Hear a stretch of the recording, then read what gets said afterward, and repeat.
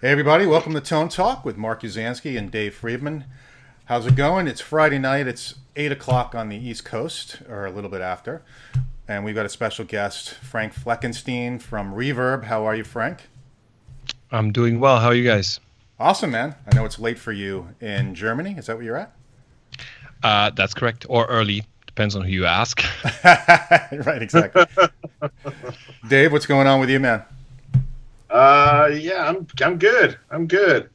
I think it was my birthday this last Friday, you know. Right. So Happy birthday. Oh. The Happy funny birthday. thing, I wasn't very hungover at all. I made it through pretty well. That's good. You guys had a party, right?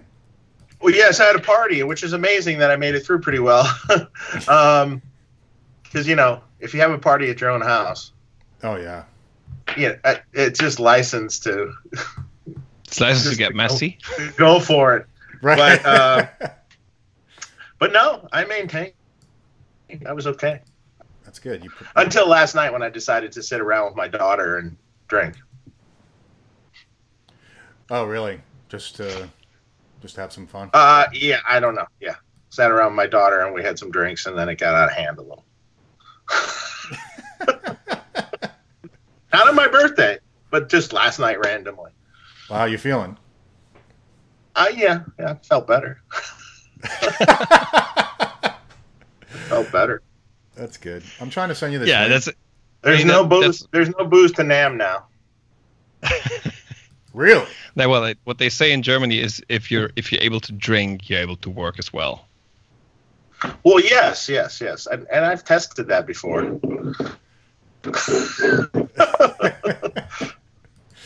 Yeah. Oh, You know, that's a funny thing. Everyone's going to think, oh, Dave's a drunk or something. It's like the vast majority of days I don't drink. That's the funny thing. I have to quit the messages here. I just tried sending you the link, Dave. It's not working. It's like totally locked up. Huh? I don't know what's going on. All right. All right, again. Yeah, whatever. Always some technical issues. So, Frank, man, what time is it over there? Like, It's around 2 a.m.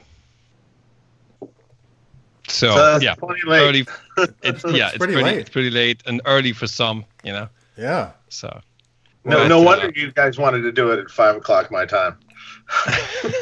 I was feeling generous for Frank. I was like, I can't make him have him go on at 3 a.m.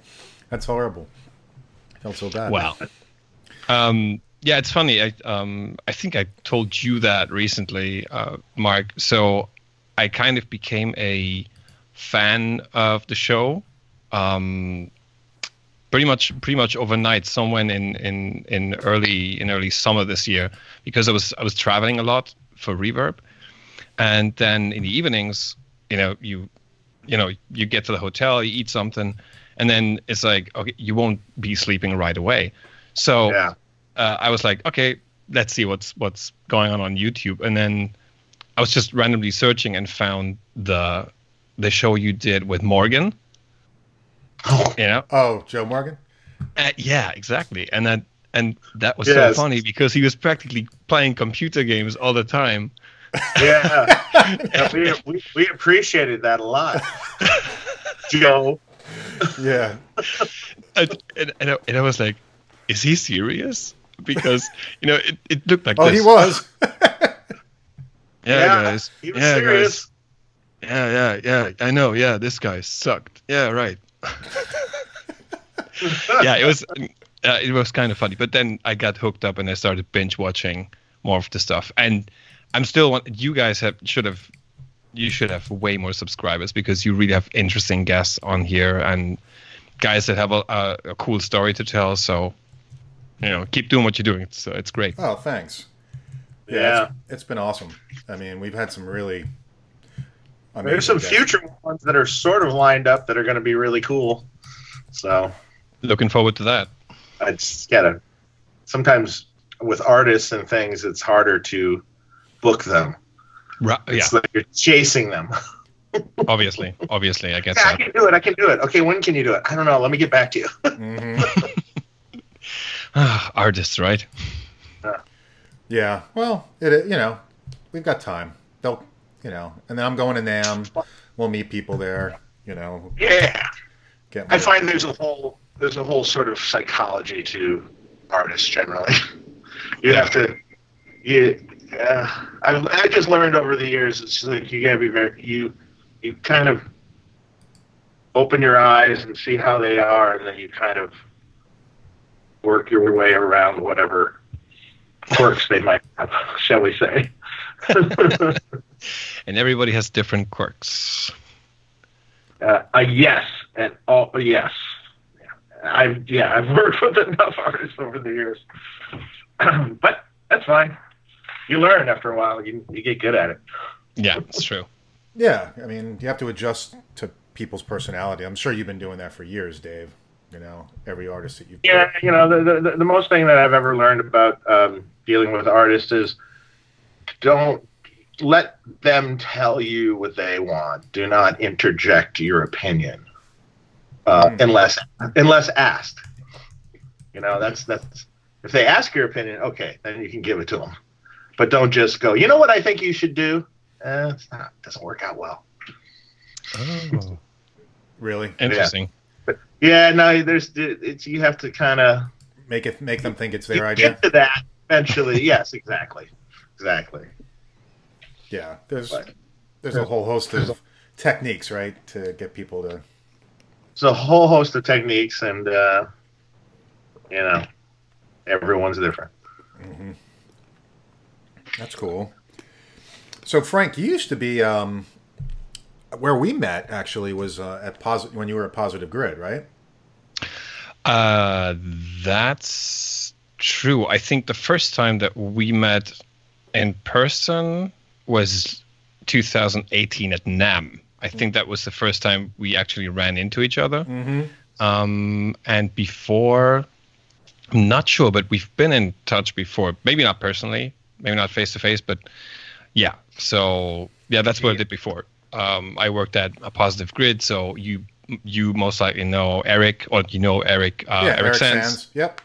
I know who Eric. was like my counterpart in the US. Mm-hmm. And it's with Positive Grid, it was kind of funny because I started out years ago doing videos for them, basically like demo videos of their stuff. Oh, really? The software, the software and the hardware.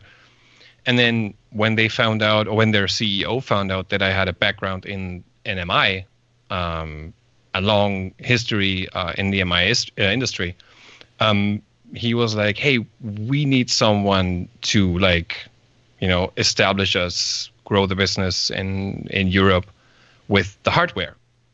And yeah, that's how it started with Positive Grid. I see.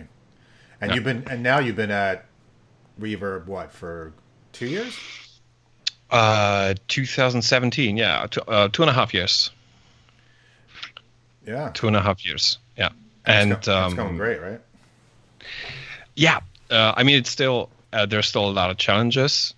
So my territory is everything that's German language. So Germany, Austria, and Switzerland. I also take care about a couple of neighbor countries, Poland.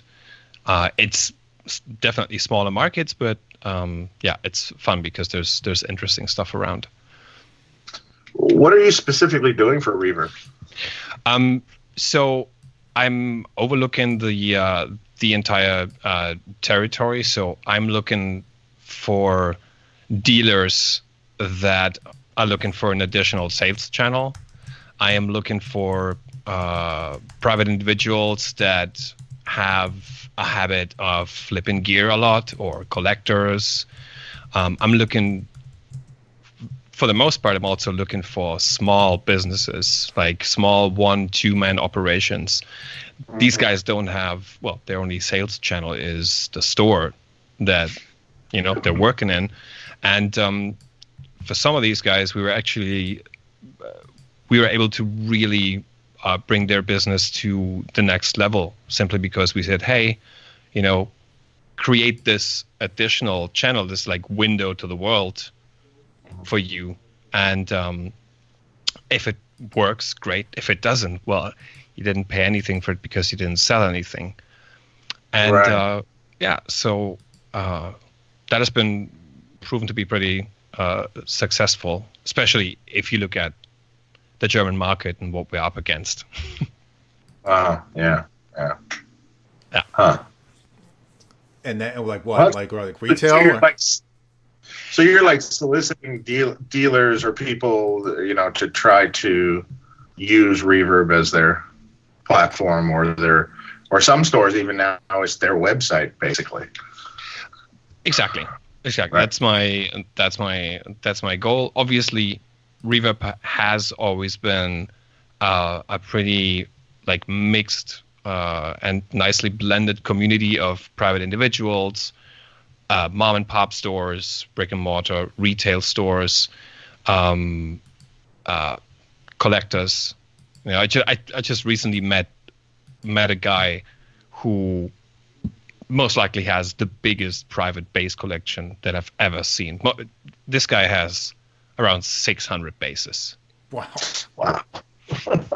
And when we went to his place, I went there. He lives in Hamburg, and he owns like this rock and roll bar, and he has 80 basses everywhere in the walls, like in plexiglass boxes. So it's kind of nicely decorated. And yeah, we did this article on him simply because he said, well, I have a few basses, and we could see that he was finding a lot of these on Reverb. So yeah, I went there, I met him, and he showed me his collection. I was like, wow, I've never seen that many basses in just one place. And it's not like nice bases. yeah. This guy had everything from like early 50s Fender basses to a collection of Rickenbackers from different eras.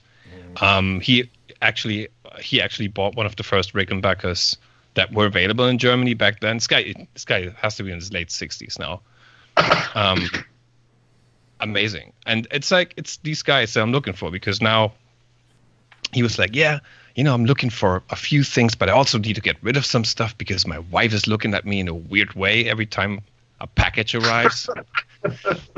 So I said, yeah, let's set something up. If you want to get rid of a few things, let's just set this up for you. And he's selling pretty well, because obviously the stuff that he has some of the stuff is highly searched after. So yeah, so that's basically what I'm doing, finding opportunities to grow Reverb's business on this side of the Atlantic, or in my territory. I obviously have colleagues that are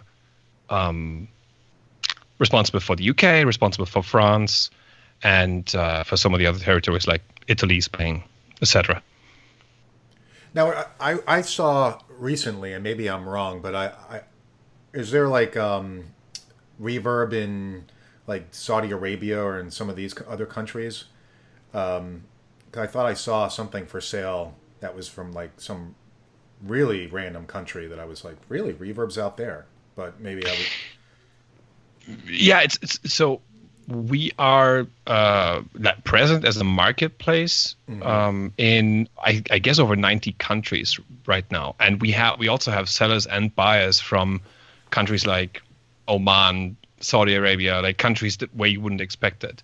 Right. But but there is I'm not so sure about sellers really, because I don't think that there's that much retail going on, but there is a huge buyer base for sure.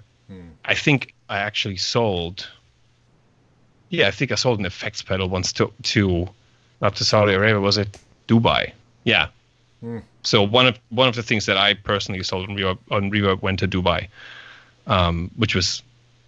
which took a lot of time. I think it took like 3 weeks to get there, but it arrived safe, and the buyer was happy. So. And they paid for the shipping, I imagine. Yeah, obviously. Yeah.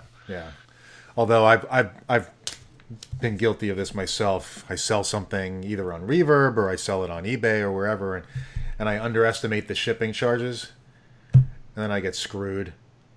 Really? Oh, I've had that happen with a guitar, and just or an amp. I'm just like, all right, whatever, just fuck it. You know, like I said, it was. Yeah, gonna be, I know. I said it was going to be $60, and it ends up costing me $110 to send something to somebody, and I'm like, you know, shipping charges are crazy these days. You really have to be.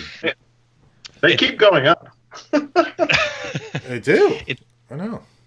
It depends a little bit on where you are exactly. I mean,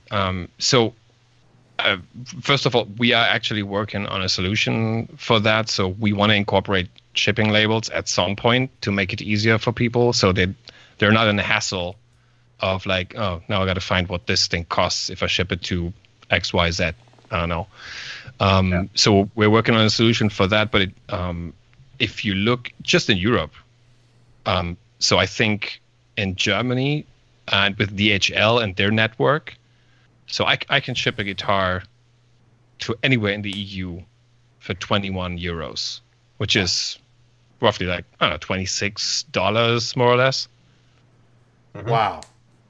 Yeah, So- the shipping across the EU is much cheaper than in the US. Mm. From what I understand, at least. Yeah, I mean to ship that guitar via FedEx here, FedEx Ground here. I mean, that would be probably a $47 shipment. And that's if you have an account. Oh, Yeah. okay. Like if I go to a FedEx Kinko's and I want to send out a guitar that's in a nice sized box, and I've done that before, and it can come out to like almost $80 or more. You know? Wow, Yeah. that's insane. Yeah, but you can it's really easy to get an account. All you need is a credit card. You go on the FedEx thing, you get your own account, you print your own shipping label, and you just drop it off, or even have them up from you. Yeah. Well, I should do It's- that. It's a little bit in Europe. It's a little bit different. So if I ship something from Germany to another place, even to outside the EU, the shipping charges are pretty decent actually. If I compare that, the same guitar, if I want to send it from Italy, for example, to somewhere inside the EU, this could be 50. So it could be double the price because the Italian post is not fully connected with the DHL network, and they have their own prices, etc., etc. It's also pretty expensive to ship from France if you don't have a good deal with one of the carriers. So these are some of the challenges of helping people to sell and buy stuff over here on this side, and then coming up with a solution that would eliminate the hassle of going to check DHL, going to check UPS, what's the what works. That's kind of a focus for 2020 for sure. Oh yeah, well, that's good. Oh, that would be great if it get integrated. Yeah, that would be awesome. Even for the States, for some way to have that integrated into the software, to give you the best price or, some way. Going into the chat, I just want to recognize Cheddar Kung Pao. Cheddar, you're a good dude. Thanks for the super chat. He has a question. Any hints about new Friedman stuff at NAMM? Looking forward to meeting you, Mark. Thanks, Dave. Sure. Here's what I can tell you. One is black, one is silver, one is red, and one is small. There you go. Well, I think your hints. I think I know what the one is red is, but I'm just guessing. You haven't told me shit. We'll see. So. We'll see if red happens. Okay. So yeah, but it sounded great. It was like I felt like in a Batman movie with the Riddler going, one is black, one is. I saw when Cheddar posted that, and I'm like going, I know what I'm going to say. That's funny. By the way, Cheddar, reach out to me on Facebook if you can. Send me your address. I'm going to send you a Tone Talks t-shirt. Okay? Thanks, man. If you hear me. He'll be at NAMM. That's true. I'll bring you one. Whatever. Just send me your address. It's probably easier that way. So why don't we take a step back, Frank? I'd love to hear the story of Reverb, if you could tell us. Sure. I'm not sure if everybody knows how Reverb started, because, look, I was one of those guys. I was on eBay for years selling stuff, and I hated it, right? And then one day I woke up and someone said to me, have you ever heard about Reverb? And, it's only 3.5% and blah, blah, blah. I was like, and it's only gear related. I was like, like, are you serious? So I love it. So if you could just tell the story, I'd love to hear it. Sure. The guy who founded Reverb, David Cald, he was pretty much in the same situation as you. He, back in 2012 or 13, he bought Chicago Music Exchange. And he also wanted to be represented online. He wanted to sell and maybe even buy stuff online, and he was just very frustrated with the experience that he had on eBay. The fees were way too high. The whole thing was not constructed, not designed with musicians in mind, and especially not with gear in mind. So he said, I gotta start my own thing. I gotta start something that fixes that, because what's the alternative, or what was the alternative back then, was Craigslist, and that's even more horrible. I mean, I'm not an expert on Craigslist, but we have an equivalent here, and it sucks. So it's horrible. I mean, it's scary. It's the whole.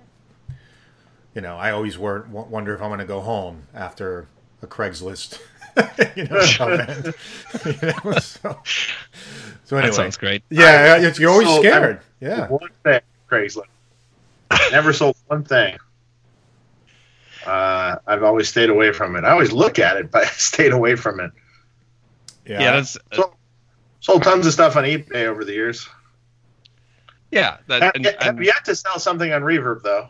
So really, and I got a whole list of things to sell too. So Frank, I'm gonna be hitting you up. Yeah, sure. Just hit me up. No worries. So that's what he did in 2013. He started Reverb with a really small team, and these guys had to do everything. They had to try to reach out to private individuals to get them to, hey, try out Reverb.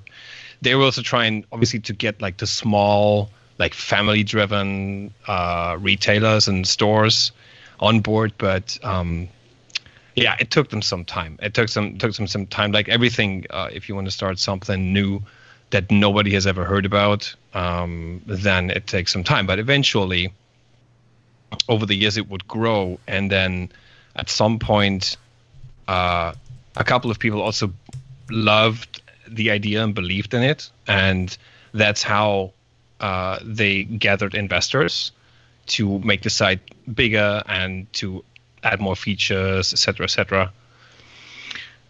And and at some point, I think that was kind of a funny and crucial moment. At some point, eBay lowered their fees in the US for vintage instruments to 3.5%, which was like, okay, guys, now you made it. If eBay backs down or tries to match you, then that means something. And and since 2016, they've extended that. Extended the marketplace to the UK, to France, and then afterwards to Germany. Translated the site to give users the same experience, or at least try. I mean, there's always going to be a different experience on the US side because it's so much more advanced than it is in Europe. But yeah, we're doing our best to, speak the same language, get the tone right, so that in the end it's one community and everybody has the same great experience. Whether you're in Germany, you're in Italy, you're in France, or in the US, or Canada, or wherever you are. You see the thing. So that's like the story, the story short. Obviously, there's more details to it. I could tell you that one of the biggest investors of Silicon Valley was part of the investors that believed in the idea. Brad Paisley was one of them. There are a couple of prominent guys that, and if somebody like that invests into a company, it normally creates a wave, and people are like, "Oh, what is this company about?" And then it's good PR, et cetera, et cetera. Right. Well, I think, the amazing thing was, he owned Chicago Music Exchange, right? And he could have just branched off and just made it a Chicago Music Exchange app, or, he really had a bigger vision than just Chicago Music Exchange, right? It was like, right. This is for the entire music industry, as opposed to how do I build my brand of Chicago Music Exchange and make that bigger. Like, if that, I commend him for thinking that broad, because it really worked really well. Does he still have a stake? The thing that, go ahead, Dave. Sorry. That's okay. The thing that I enjoy most about Reverb is being able to search for things by era, category, and era. Boy, that gets you in trouble. Oh, what's on here today? Oh, what's that? Click. Yeah, I did man. that several pieces. Oh, yeah. I hear you. It's I think it's one of the scariest features, because if you really search for something very specific, and it's something that has been manufactured in the 60s, I get that. And then the other thing is that obviously you can personalize a lot of things to your. If you're searching for something and you don't find it, you can save that search, and if something pops up, you get an email. And I have a lot of these Japanese stores like TC Gaki, and like these huge, that they have these huge inventory counts on guitars and everything. It's like everything is secondhand. The prices are extremely well, and my daily feed is like, oh, here's something new from TC Gaki. Oh, I'm like, must resist. It's must not buy. Please no. Well, and sometimes you just see it and you just go, oh, damn it, click. Yeah. So you bought on there, but you just haven't sold, Dave. Yeah, I haven't sold. I've bought all sorts of stuff on there. Yeah, I got a high watt PA head I'm sitting on over here.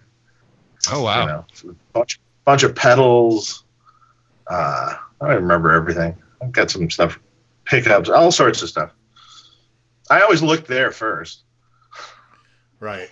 Yeah. If I'm looking for something, I'll look there first, and if they have it at the right price, then I'll buy it. Sometimes I'll go other places and buy it. It just depends on who has it and what's the price. Yeah. Yeah. It's funny. But I love the aesthetic of Reverb. The like even the NAMM booths and stuff. It's just they make it look so cool with all the old equipment, and it makes you want to drool. So. I agree. I love it. I was obviously, because I'm a lefty, that's like the main search that I've got on there, right? So or lefty Kramer, lefty, this, lefty that, and I anything that pops up occasionally, I'll be like, oh my god, oh, why did that sell today, or why did that be listed?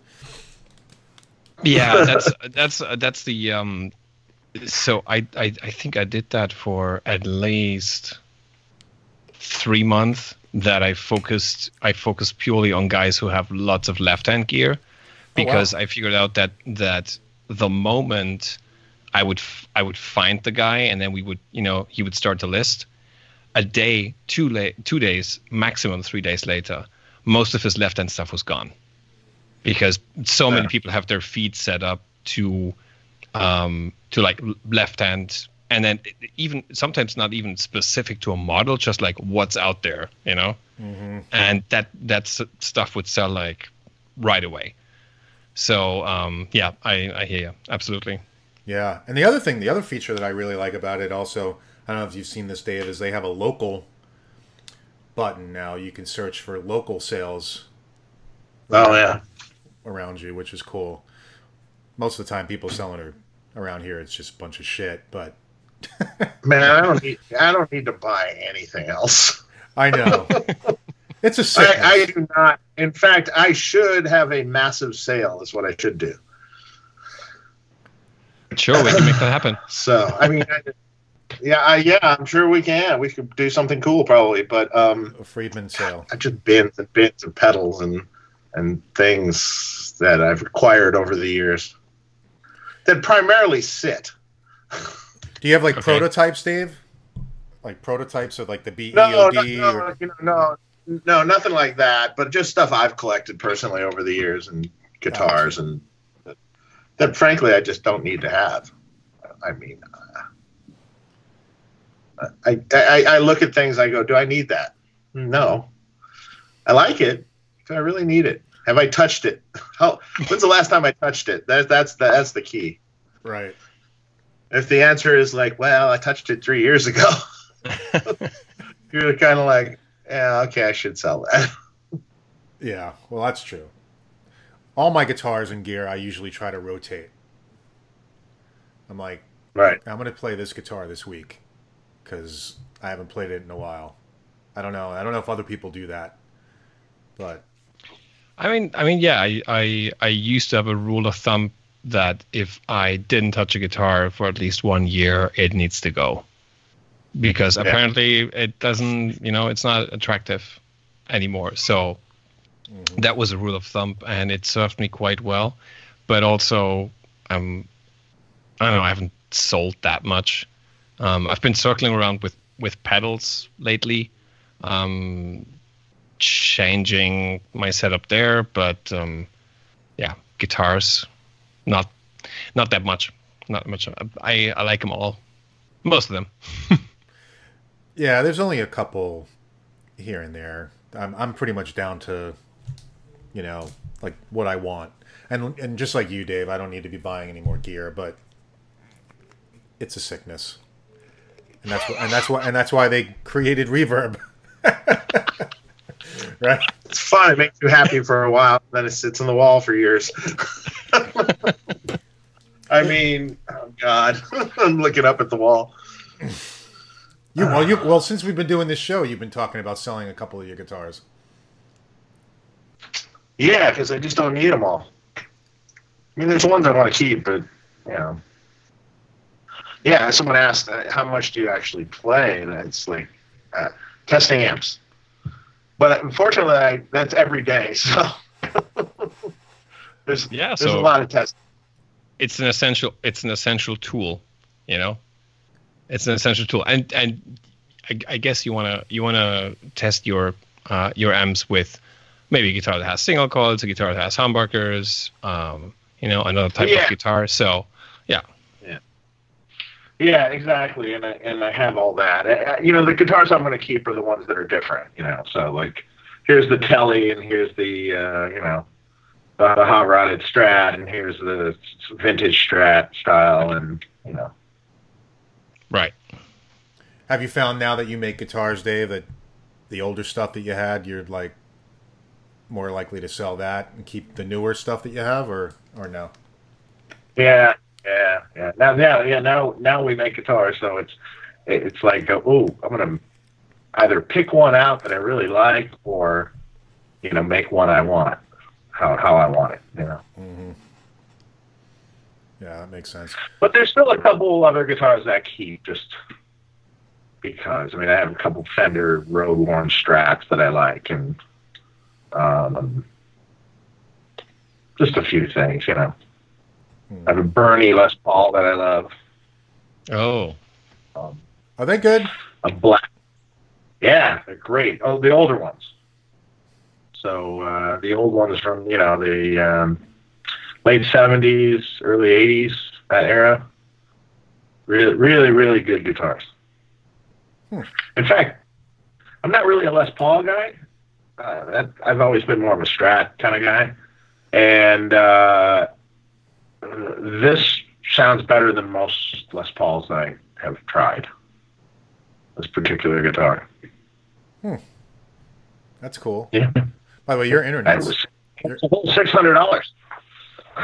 Wow. Well, that's. They go for more now, but. Yeah.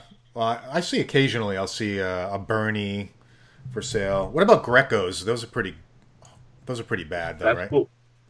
No. Old Grecos are cool. Really? yeah, they are definitely. Yeah. The old ones are very cool. Oh, interesting. Okay. I've seen a few lefty Grecos, and I'm like, I'm gonna stay away from that.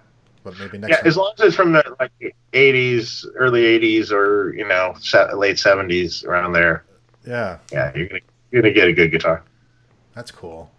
And be sure to ask for the weight, because there are huge differences between each when it comes to the weight. I've had some that were so heavy, I was like, no, this thing is not going around my shoulder ever.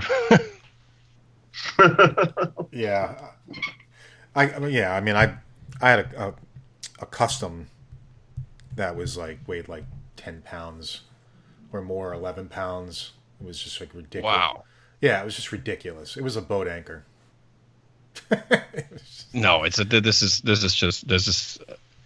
is too much, even for somebody who maybe is a hefty guy, somebody who works out. At some point, you're just gonna notice that pain in your lower back. Yeah. It's just because of the way that you stand with the guitar. These guitars are not ergonomic, and even ergonomic guitars are not going to prevent you from maybe going into a stupid body posture. And if you do that with a 10 pound, that's 5 kilos something. No, no way. Never. Yeah, that's crazy. It's crazy. I remember when I bought my Les Paul, it was weight relieved. I bought that back in 2005. I actually have a guitar still from 2005, Dave. Haven't sold it. Yeah, so, but that was weight relieved, and that's 8.5 pounds, 8 pounds or whatever. Les Pauls are notoriously heavy anyway, so. But. Yeah, that's true. But, so let's talk about, this is a good question from Unfucking Believable. That's his. That's his name? Yeah, Unfucking Believable. Yeah, that's what. You can have that name. That's awesome. All right, you know what? You win. You win for the name. Frank's Best Finds. I like that. Yeah, I like it too. It took me a second to make it out. Frank's Best Finds, I assume from for Reverb, or some of the things that you found for Reverb, maybe. Best finds. Does he mean like specific items, or sellers, or? Well, let's go with both. How about for you, the best seller you found, and then maybe the best thing that you've gotten off of Reverb that you bought. So, okay. So as far as best sellers go, there I found a super small store about 2 hours away from here. A guy that also didn't have any kind of window to the internet, to no sales channel at all. And this guy, I know he had 100 guitars floating around in that store, and this thing was an absolute gold mine, because everything that I see people looking for, or I saw people looking for at that time, was in that store. So I helped him get everything on. This guy is called Rare Guitar. So that's a it's a guitar store, but also attached to it is a small club to play live shows. And I think very early in his career, Bonamassa played in that shop, and he still goes there to flip pedals, buy and sell stuff and whatnot. So yeah, Rare Guitar in Münster. That's the name of the city. This guy is really cool. And then there's another guy who has awesome stuff. He for the most part goes for the old Japanese stuff, and old German vintage guitars. So all these like jazz boxes and whatnot. This guy's called The Old Europe. That's definitely a recommendation. Let's see who else. Then that's kind of an odd one, but it's fun. So I found this guy who he sells guitars, he sells acoustic guitars, but his main business is accordions. And he was super interested. And I said, let's give it a try. I didn't see that we would sell accordions in huge numbers, but so he got everything. So we have a couple of integrations. So if somebody, for example, has a Magento online shop system, we have a plugin to integrate him. That means less manual work, and he can just sync his inventory, his all the orders. So it's just an easier way to port over to Reverb. We brought over his entire inventory and also all the accordions, and now he's selling 1 to 2 accordions a week to the US. Wow. Really? Go figure.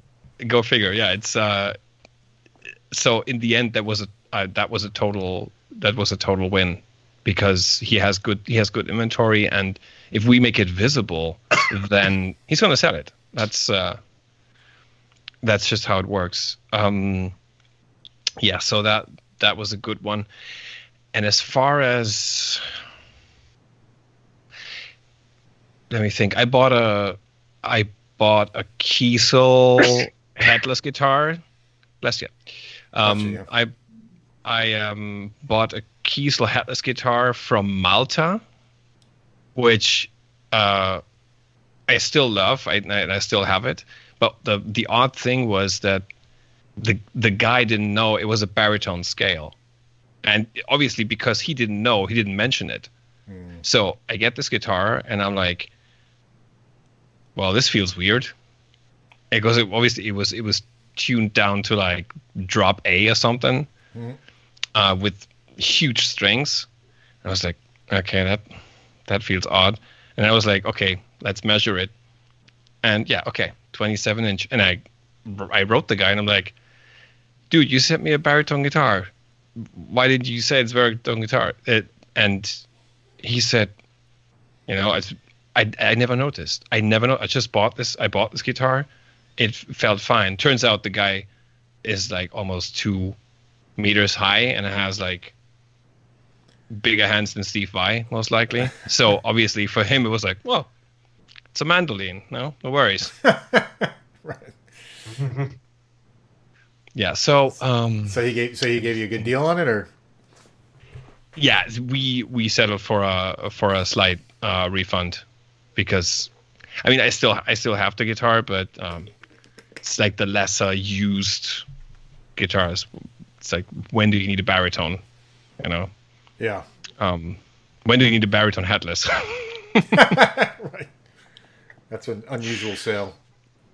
My best find on Reverb, I think, was I found a couple, but my best find, I think, that I'm most happy about was I found that 86 Kramer Beretta. Oh yeah. And that right. actually came with the papers, the tag, and everything, and it was sold on Christmas Eve in 1986, 12/24/86. Wow. In Canada. And I was like, oh, that's so cool. It's got the papers, the matching serial number with the guitar. I was like, okay, that's a gem, for me at least. So I was happy with that. And the condition was what, like still mint or pretty good? Or I'd say it's, very good. Very good condition. Okay. Yeah, I mean, not mint or anything like that. But, it's got some dings and some fret wear. It could use a little bit of fret work. But it's still very playable and still great. So, gotcha. Yeah, I'm happy with it. So, what about you, Dave? Any good finds on Reverb? Anything particular that stands out? Like the Hiwatt, I know you mentioned. Well, I really like my Hiwatt PA head. I just saw it on there, and it was like, oh, I gotta have that. I don't know if it was necessarily a great deal or not, but it was a fair price, and it was. But that's the one I like. When I see it, it just makes me happy.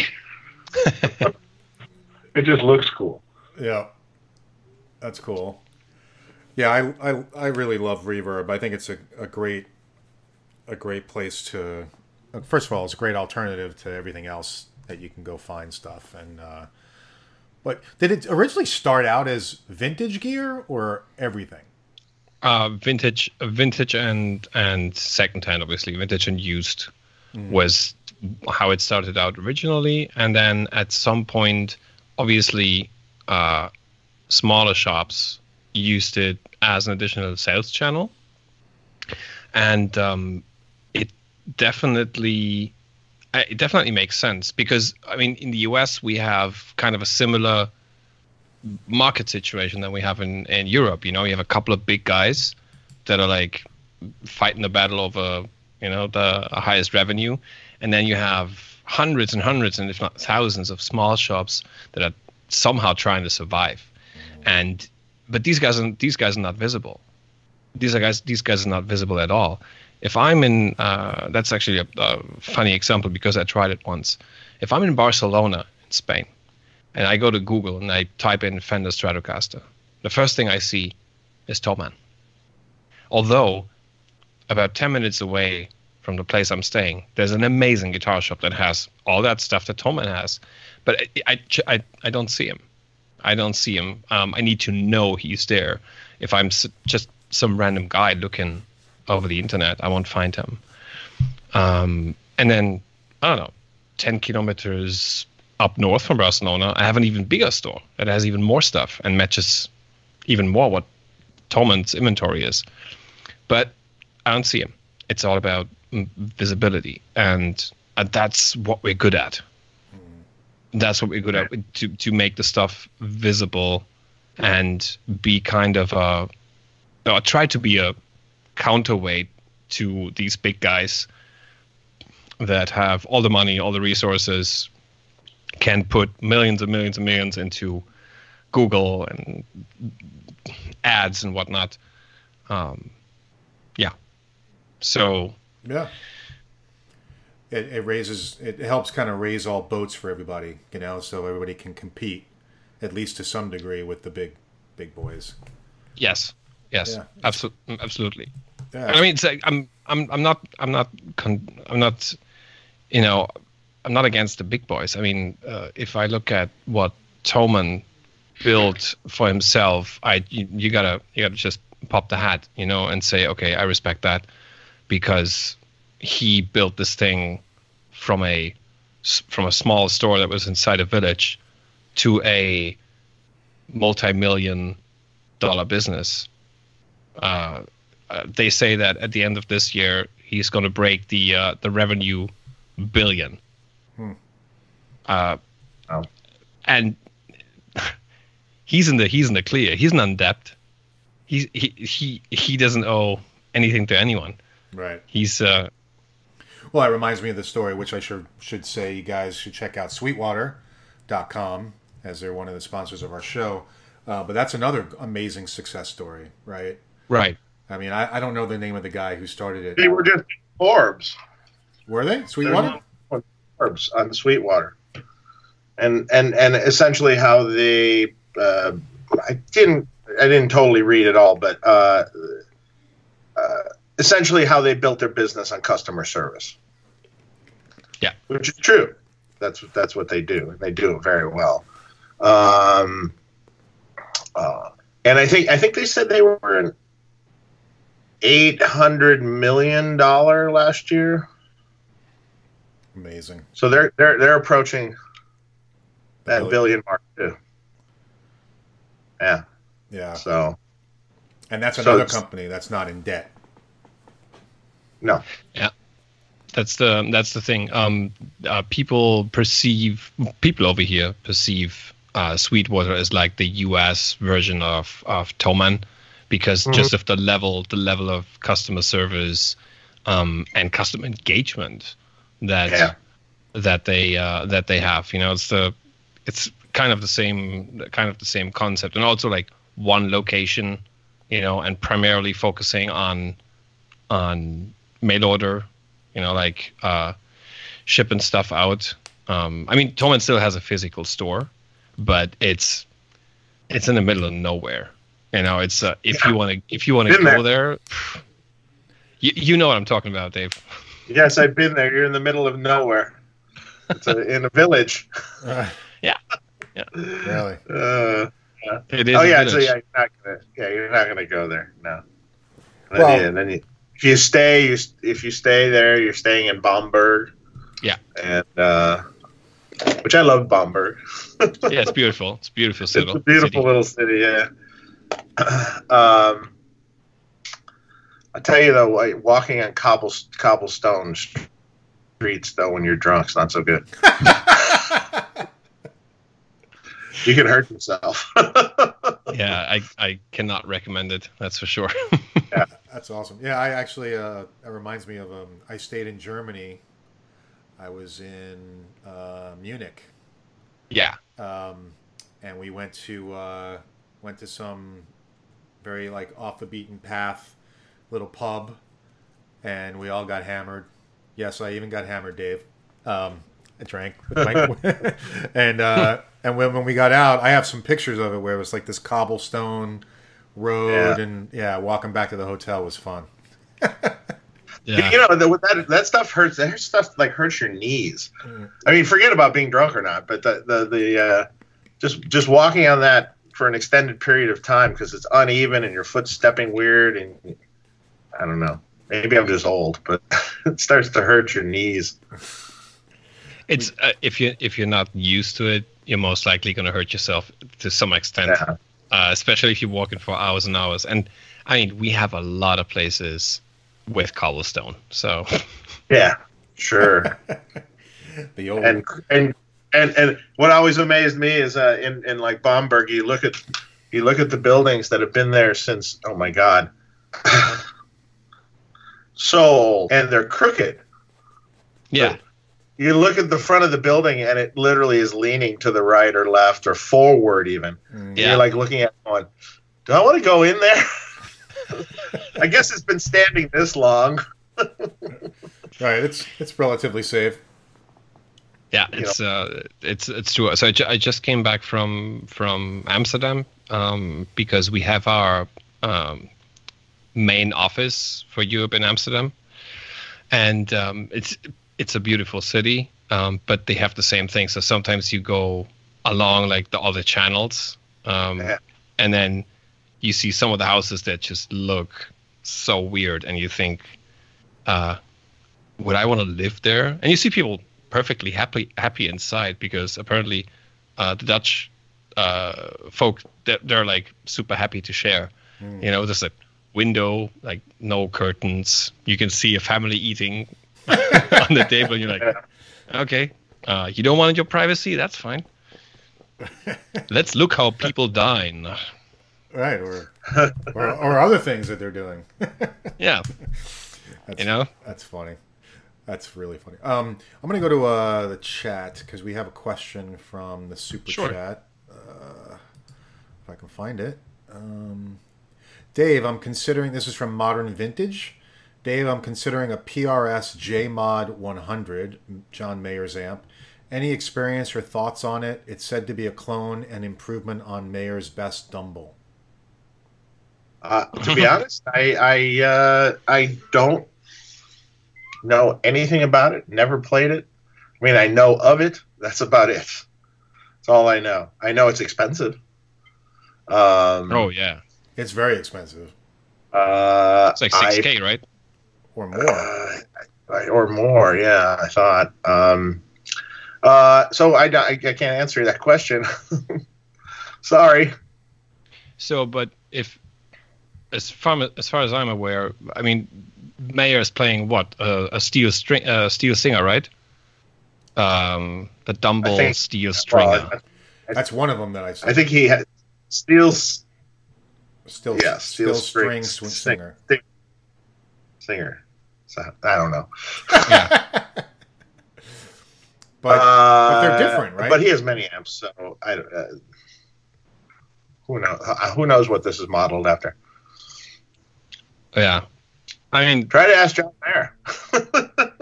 yeah, he should know. You can approach him on Instagram, where he's hanging out very much and playing guitar in his kitchen. It's although, I mean, if you want an amp like this, just get an SW50 from Morgan. That's something that I thought was very close to a Dumble that I have heard once for like 5 minutes during a sound check.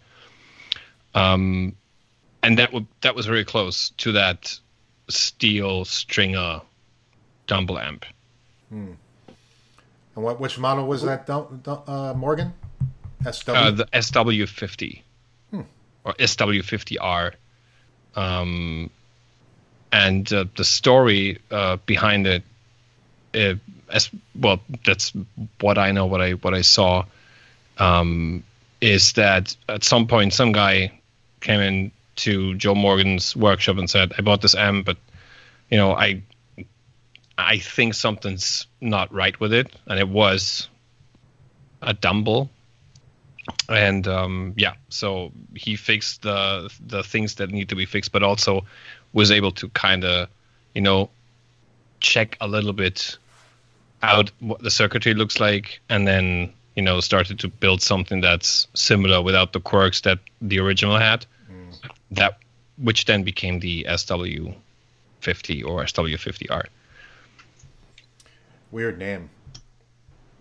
Yeah, wasn't it like that?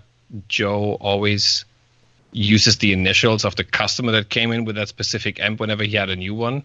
So SW might be something like that. Yeah, I don't know. We could ask Joe, but he's probably playing video game. Yeah. Yes, exactly. It's his video game night. Yeah, there's a new version of Fortnite or Halo or something. Holy shit! Yeah, I still found it. I still found this show to be like extremely entertaining. Yeah, I have to go. Someone found it entertaining. I have to go back and rewatch that one. Yeah, you should. It's pretty funny. Yeah, because Wait, he's so focused. You rewatch shows? I've rewatched a few shows here and there. I've never looked back. No. I'm too scared. Wow. Really? You've never gone back and looked at one show? No. Wow. But I'm like that. I'm not the guy that takes the picture. I'm not the guy that will watch the movie twice. I'll see it once and that's it. So I lived it once. I see. Yeah, living in the moment. Yeah. That's cool. So Yeah. yeah, I don't want to see a couple of those. Okay. Here's a question. Especially the Jakey Lee one. Yeah, that was. Yeah, I know that was a rough one. Did you see that one, Frank? No, I think I haven't gotten to that one yet. Oh man. Yeah, the Jakey Lee one is. Yeah. Just That's for the first hour and a half or so, or 2 hours, we're relatively together, and then after drinking, a whole bottle of scotch, it goes really down. It goes downhill fast. Oh shit! Yeah, it gets funny. It gets real funny. Yeah, and I'm like the straight man the whole time, which is really. I wasn't drinking. That had to be frustrating. It got rough towards the end. It definitely was. There is some epic moments in that one, though. Yeah, there really, really good moments. And I'm going to make sure to check that out. I love when you say to Jake, you're like, you ever hear of Pete Thorne? He's like, you're like, he's a really good player, and he's like, no, what's his problem? You're like, you don't have a problem. Jake was so defensive. It was just like, no, who's that guy? He's a funny dude. Or when Amir Durak is texting me to say hi to Jake. Oh, and by the way, Amir says hi or something like that. I don't even remember what I said exactly. He goes, "Wait, what now?" Yeah, he's right on my phone now. Yeah, he's funny, man. Oh, that sounds fun. Yeah, I'm definitely going to make sure to check that out. Yeah, you might have to watch it in pieces. And then where towards the end, I'm starting to repeat the same questions I asked earlier. So just slurring them more. And then Jake's like, I think we already answered that one. Oh, but he had himself together that he still remembered that. Yeah, he did. Yeah. Well, yeah, but he had, yeah, but yeah, I guess he was more of a pro than I was. He held it together. He wasn't. Yeah, you were a bit worse for the wear than he was. Yeah, but but he drank just as much. He did. But you started earlier, though. Remember, you were at the bar waiting. I'm sure so did he. Oh, did you? Oh, did he? Okay. All right. That's probably true. All right, so we got a question from Dust Devil. He says, hey, Tone Talk, have you tried inviting Lee Jackson of Metaltronics to be on your show? Yes, I have. He wrote me back, and I'll be seeing him at NAMM, and Lee will be on in 2020. Oh, you finally got in touch with him. I did. I forgot to tell you. So cool. He sent me his email address and said to get in touch with him. I just haven't emailed him back yet, but I will. That should be interesting. Yeah, I'm looking forward to having him on. Unfucking Unbelievable here said the Jake Helio episode scares me. Glad we could be of service. Riza. That sounds. I'm sorry, Frank. What did you say? That sounds good. Tone Talk, scaring you since. Yeah. Since episode 42. Marketing right there. Yeah, but we got people going, see, the Jake E. Lee episode was the best. Thanks, Dennis Cameron. There are a lot of people. Most people. Actually, I get a lot of people that message me and going, that was the best one ever. Yeah. I'm like, good. That's good. It wasn't that good later that evening for me. People like a train wreck, I guess. I don't know. Huh? Well, we went out after that. We went to dinner after that. I know you went out after that. Yeah, you guys went. Oh yeah. And then I made the mistake of ordering whatever he was having, and Jake had ordered absinthe. Ouch! I've never even had that before. I topped my bottle, half a bottle of scotch off with 3 absinthe drinks. Oh. Yeah, no, that was a grave error on my part. Yeah, and I mean it's I don't know what kind of absinthe they are serving in the US, but I once had the real stuff in the Czech Republic. Yeah. So around 2006, 2007, I was part of a like modern metal band that had a record deal with a medium-sized metal focused label here in Europe. And we went like between 2006 and 2007, we basically spent almost every weekend on the road and had a couple of longer tours around Europe as well. And one of those was in a club in the Czech Republic in the town where the original Budweiser beer comes from, Budvar. Oh, see, now that's not like Budweiser in the U.S. Exactly. Not like Budweiser in the U.S. Exactly. And so the owner of the club was kind of a weird dude that had his office like over like on top of the club. He just built it on the roof. I don't know if he had a permission or something. Just did it, full of like ninja swords and all kind of, looked like a museum. And then he invited the 2 bands that we were up to drink absinthe, but the real stuff, the stuff that not only gets you drunk and also makes you high.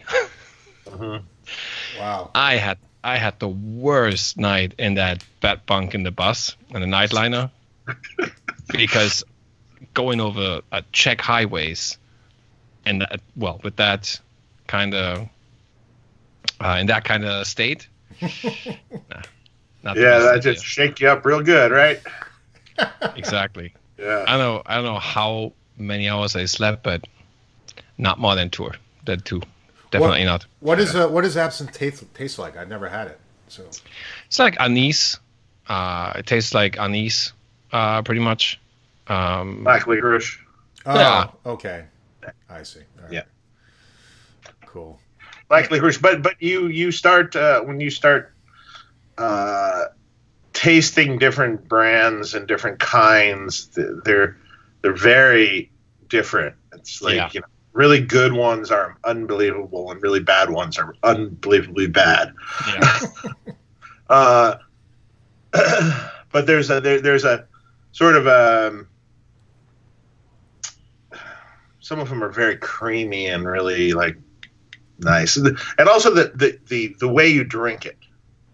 So if you have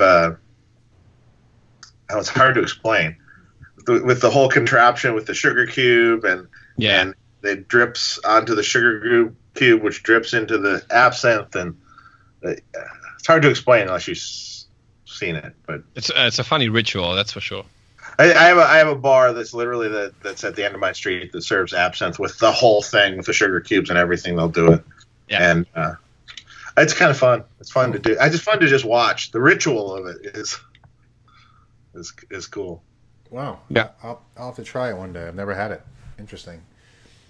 It's good. It'll mess you up though.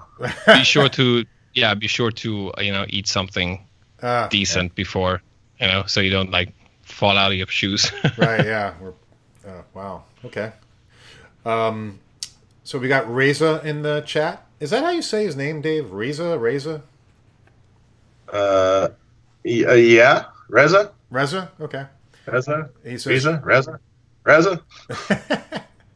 Reverb is pretty amazing, he says. I have broken even and played a lot of rad amps and sent them on their way to happy people just spreading gear joy. Awesome, man. Yeah, he flips stuff on there on Reverb all the time.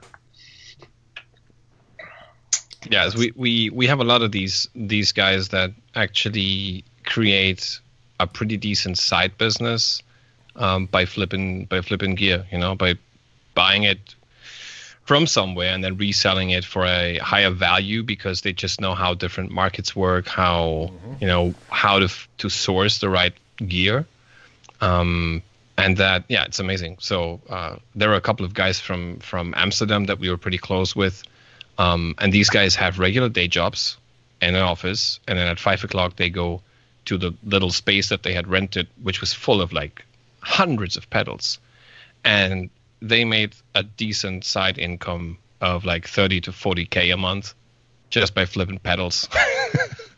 It was pretty amazing, and they had a pretty good workflow as well. So one of them would have like a holder for his smartphone, like iPhone or something, and he would use the app to take pictures, save this whole thing as a draft, and the other guy would sit at the computer and finish up the drafts and get the stuff live.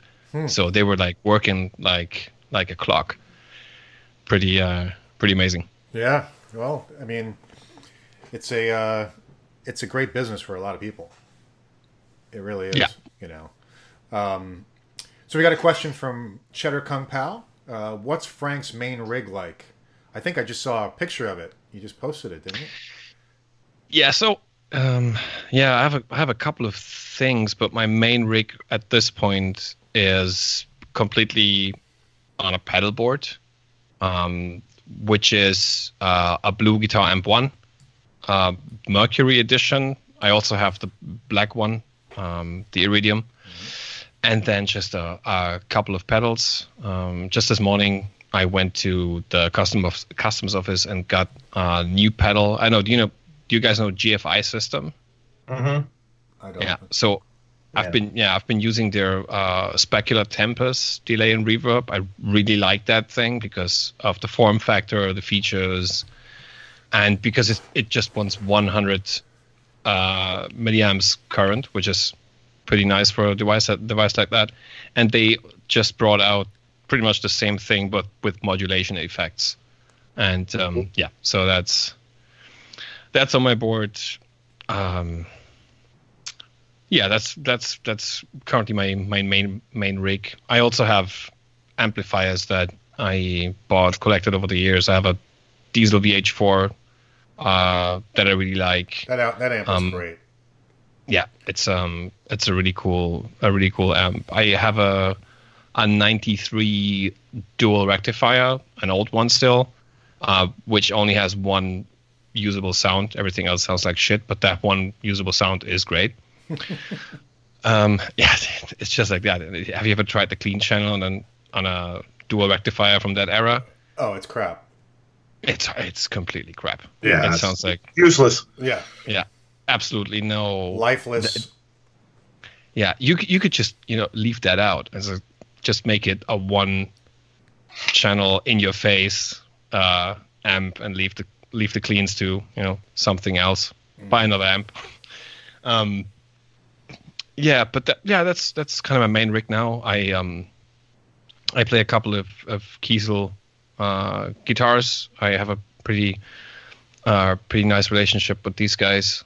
They're doing good stuff. I mean, since they separated from the Carbon brand, it has been really going well for them. So that's pretty much my main rig. That's cool. And I've had stuff over the years that went away eventually, and then I get in touch a lot with stuff because of videos that I do. I don't do that many videos as I used to because the work of Reverb is pretty demanding time wise. But I'm not. Then again, I don't depend on having a successful YouTube channel like many others do. Many others just need to grow that audience and need to, focus on that and and you can only grow it by constant content, doing a video per day or bi-daily or, and I just can't do that. I don't have the time. Yeah, neither do we. For it. Neither do we. Yeah, no kidding. Yes. There's no way I could do a video a day or a week or once every couple weeks is the best that we can do. Right, exactly. And that's just live, not even product. And that's hard. And it's hard. It's like when we first started, weren't we doing it once a week? We tried. I think we tried. And then it was like, yeah, let's do 2 a month. Right. And then sometimes I think to myself, maybe we should do 1 a month. It's hard to get guests. That's the thing. It's not easy to always have a constant thing. At least for our show. For people who are doing reviews of gear pedals and stuff like that, you can always have an endless source of content. But when you're relying on having guests, it's tough. Yeah, 100%. Yeah. When you think about doing 1 show, 1 a month, that means 12 guests a year. So you're like, oh, that's easier. That's a lot easier than 24 guests. It's true. But it's harder to grow the channel, like you said, Frank. You can't. That's why these guys are putting out videos every day. Heading has videos at least every other day. Yeah. Well, he's got to buy more camera gear. Oh my God, this guy is he's so crazy. He's so crazy. I think the first time I actually met him in person and actually went to see his setup, I was still working for Positive Grid, and we wanted to do something with the bias head that came out around that time, and I went to his place and I was like, what the hell? This guy has, I don't know, 25 to 30,000 euros of camera gear and stands and this and all the gimmicks. I was like, wow. And I mean, sure, if you want to bring the quality and the quantity, you need stuff that works, and you need stuff that's reliable, and you need to know how stuff's going to look like beforehand, so that you can have an efficient workflow. It's just, he's thinking like someone who would do a professional production, and that's why he's good at it. If you ever want to really piss him off, you just go, well, I think I'm just going to film it on an iPhone. Oh. Sometimes I wonder if it all matters how it's filmed.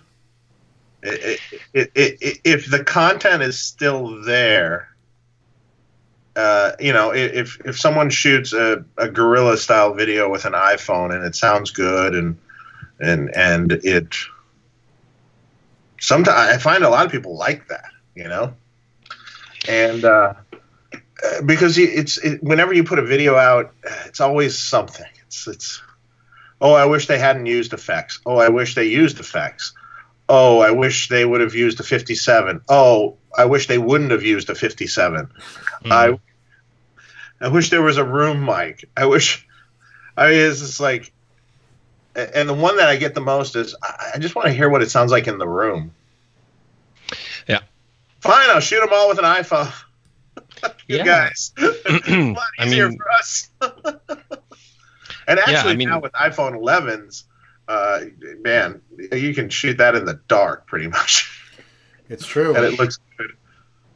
Yeah, it's funny that you say that. I mean, I kind of think the same way, and even if somebody would do what you just said, it's like somebody uses the mic that everybody wants that he uses, and he uses a room mic, and then additionally he does that, and he checks all the 10 boxes.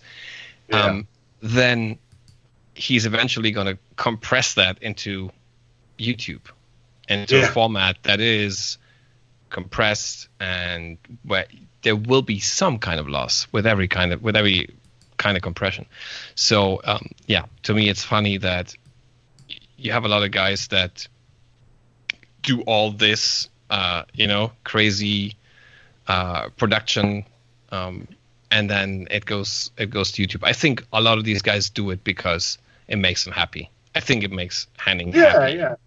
Yeah, of course it does. And I can understand that too. Yeah. But when you work, hard on something that comes out, and then someone, there's always someone that's going to be just, it's too dark, it's too bright, it's too this, it's too that. Oh yeah, well, let's hear your video. Oh, I know. It's your video, please. Yeah. But you're always going to be facing keyboard warriors. That's it's just a fact. Whatever you do, because it's such an easy thing to go ahead under a Unreal fake name and just write something and click the thumbs down button and like, yo, I stick that to the guy, and you're like, no, you didn't, and you didn't show anything. You just only showed how incompetent you are, because you're not doing anything other than sitting in front of your keyboard, hitting buttons and using your mouse down in your mom's basement. There's a lot of that. There's definitely a lot of that. Here's an interesting question. Just kind of throw us off a completely different path. Okay. Irons 18. Question for all three. What is the most underrated 80s guitar tone? Oh boy. Underrated.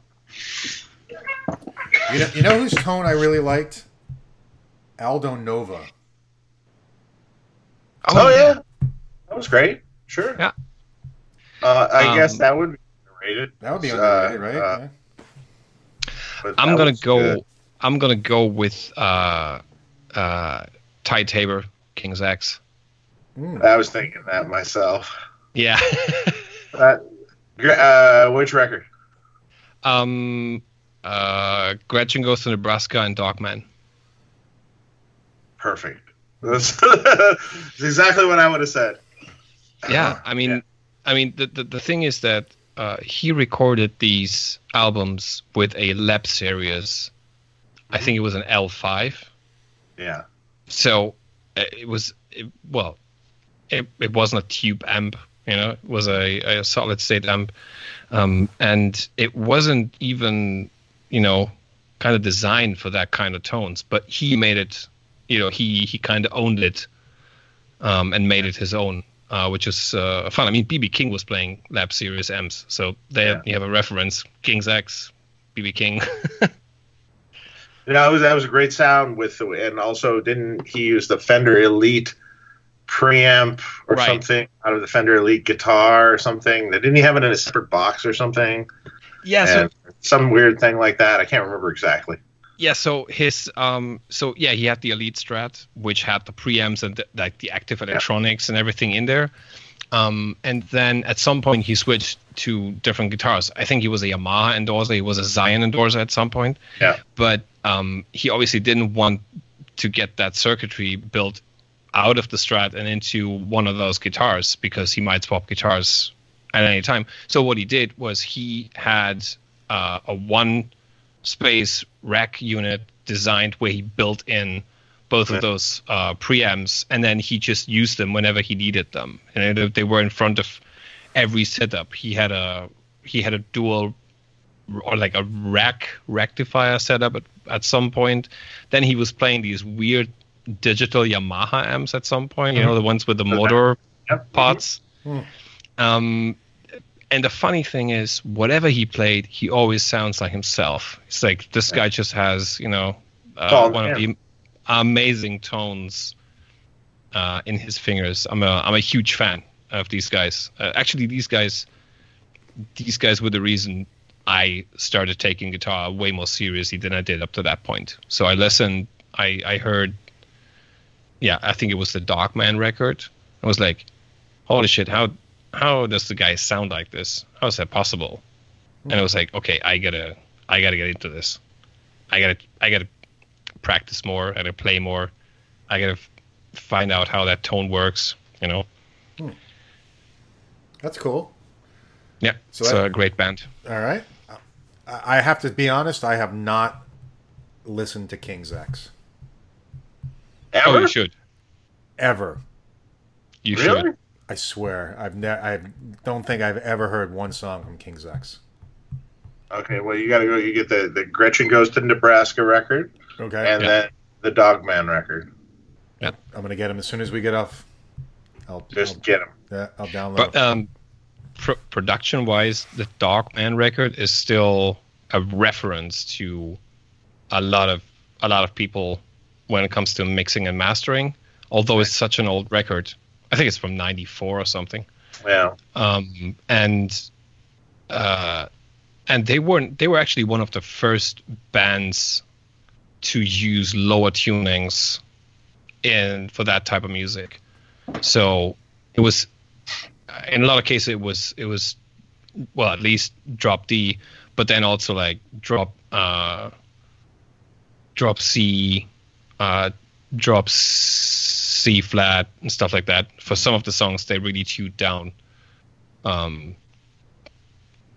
2 or 3 half steps. Yeah, that's certainly unusual back then. Yeah, That's cool. I'll have to check them out. Always into new music. Love it. New old music. yeah, Yeah, it's quite old. 100%. Yeah.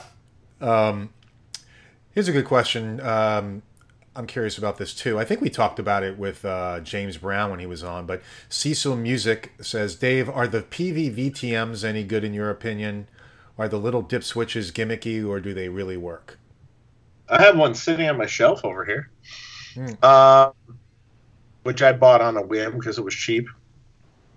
The PVVTM essentially was, they started off with the Butcher amp that they had, which was kind of a JSIM 800.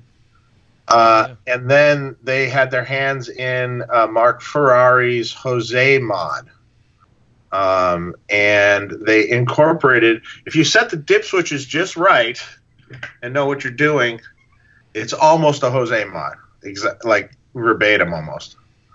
But you got to know what switches to switch, and really, I don't even know I have to look every time I want to set it up right. But I think that it has a little more low end than would be there normally, though, too. So, I mean, a couple tweaks and it would be pretty perfect. The loop's kind of crappy, but in it. But at least, though, they made the head box indestructible on those things. If you ever look at those, they're super thick, and I think they're made of. It feels like they're made of rock. The head box itself is heavier than the actual amplifier. No. Oh yeah. Oh, shit. Yeah. Literally the box. I have it empty sitting over here because the amp's on the shelf, and literally you pick it up and you're like, I can't believe it. The amp's lighter. Holy shit. Yeah. But I mean, like, you could have dumped that out of back of a truck on a freeway and it would just tumble down the road. It'd be fine. Yeah, they built stuff like tanks. They did. Yeah. That's for sure. Yeah, which is so different from today, right? I have the impression that everything is becoming lighter and smaller and whatnot, and people, apparently like to buy like mini versions of established amp models. So yeah, I don't know, but what do you guys think? I've been pondering on that question, especially in the past days, because of a conversation I had. What do you think is the future of tube amps, especially the ones with big transformers in them and lots of tubes? Well, I mean, I think it seems, although modeling had made a dent, it almost seems like some people are getting rid of their modelers now and going back to an amp. Yeah. At least I'm seeing a trend that's a little bit. I mean, there's still a lot of modelers out there, but I see a trend sort of starting to happen. And recently I was at a festival show, a rock festival show that I was working at, and I looked around, and there, at least on the main stage with all the bands, there was not one modeler anywhere. It was all amps. And I'm like, oh wow, look at this! Not one. At least on that day. Yeah, that's great. I was like, this is great. But smaller amps are selling, though. I mean, you sold that JJ Junior like hotcakes, right? Sure. Yeah, they're still selling, still back ordered. Wow. Yeah, people want, but we kind of broke the mold. There's a lot of companies that don't sell 100-watt amps anymore, but we do. We sell a lot of them.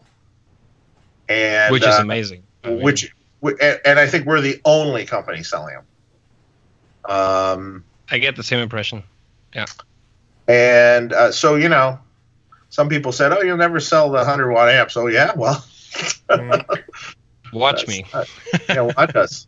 And a lot of people, even though our master volumes are really good, so when it's down low, it still sounds good. So you can play it in a bedroom, and it's still a 100-watt amp. But there is a certain beefiness to the power section, that there you go. That is just, it sounds bigger. It's a little bit more heft and weight to it, even down low. Yeah, it's true, 100%.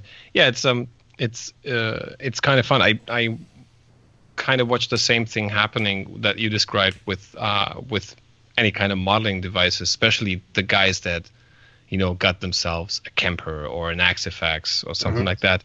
So these guys at some point they go into a guitar store because they need strings or some other kind of shit, and then they walk by one of the amp testing rooms and they're like, "Oh, that sounds great. I'm going to check that out. I'm going to check out what's going on there." And then they see some guy like pushing a 5150 or something like that, and then he's like, "Oh yeah, I have that. I'm using that thing in my XFX." And then they go in there and they check it out themselves, and we're like, Oh no. "Oh, so that's how that sounds in the real life, in the real world." And then, yeah, this kind of process starts to happen, and they go like, maybe, just because it feels better and there's more beef to it, I'm gonna go and try a real amp. So yeah. Yeah, so it's interesting. I've had that happen a lot. People use modelers for a while, and they're like, yeah, they think they're getting a really good sound, and then they try, just like you said, they try the real thing, and they're like, oh.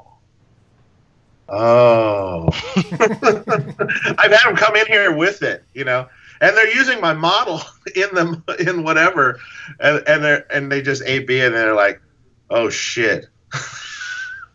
Yeah, when you have compare the two together, yeah, it's no comparison. Yeah, it normally applies to especially the younger generation. So there's an entire generation of guitar players that have never ever played a real amplifier because the stuff was just there, and they considered it normal to have like some kind of a floorboard or some rack kind of thing going on, or some of them have even never played some kind of hardware because all the plugins that are out there with all these different amps, some of them are even free. So why would you, if you just play at home and you have a decent setup and computer, which most people have, why bother buying an amp if you're just playing at home? But then they see. Go ahead. Sorry. And then they're happy with it, and then they go into a store, they check out the real thing, and then they're like, oh wow, that's how that sounds like. And then they also, some of them, I've seen it with some of them, and from my time in retail, that they're like, I don't play the same over a real amp. I feel like my abilities just decreased by 30%, which has to do with, well, the not necessarily the conversion, but to me, there's always that kind of compression that applies to these things. Yeah. I don't know if it has to do with bringing the level up sufficiently. I'm not sure. I've noticed that with the XFX the most, especially still with the XFX 2. I was like, okay, that feels weird. It feels like there's some kind of compression applied. Maybe it was just me. I'm not sure. Yeah. And then if you really want to scare a kid, try to plug them into a like an old Plexi Marshall. Brutal. Turn it up for them, and then try to control it. Now try to play. Then your abilities just went down the tube more. Yeah. Because that's a whole nother way of playing, and yeah. And you have to control the wild beast, Yeah. But also I never kind of understood, you were saying you're playing metal bands and stuff, and there's a certain, with a live cabinet that's at a decent volume, meaning like pushing some air,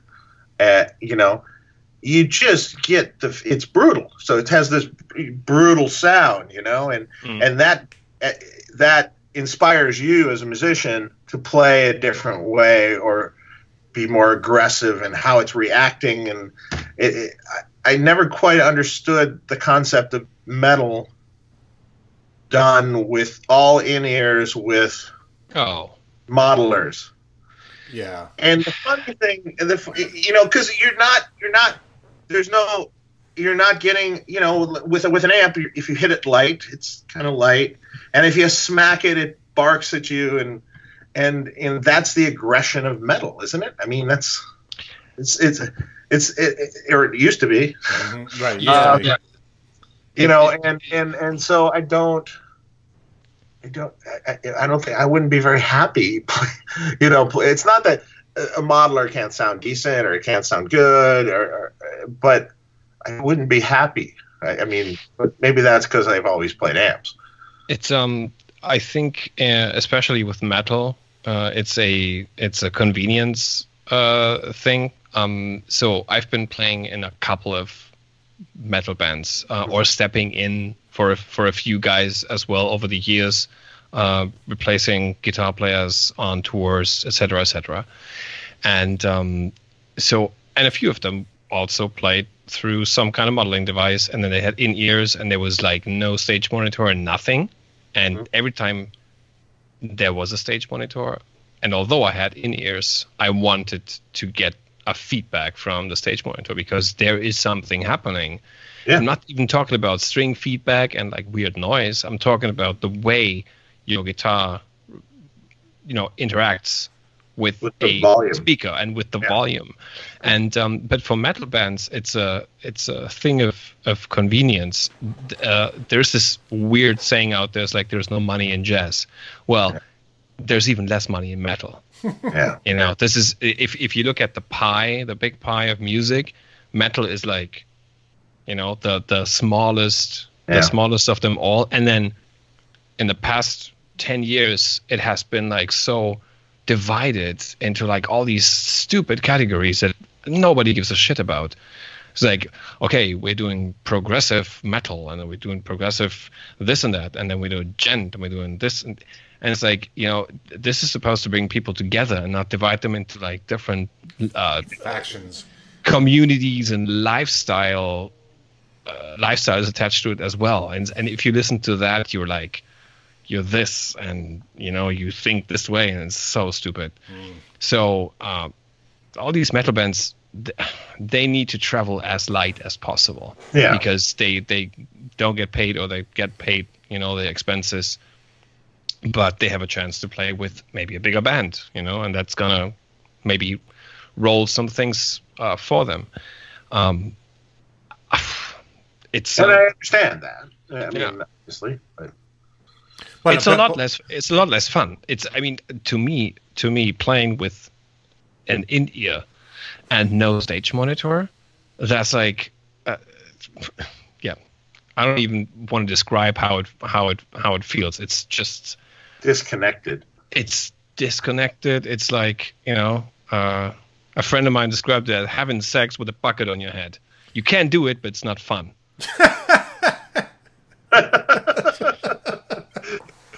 I like that. Yeah, I do. Like that.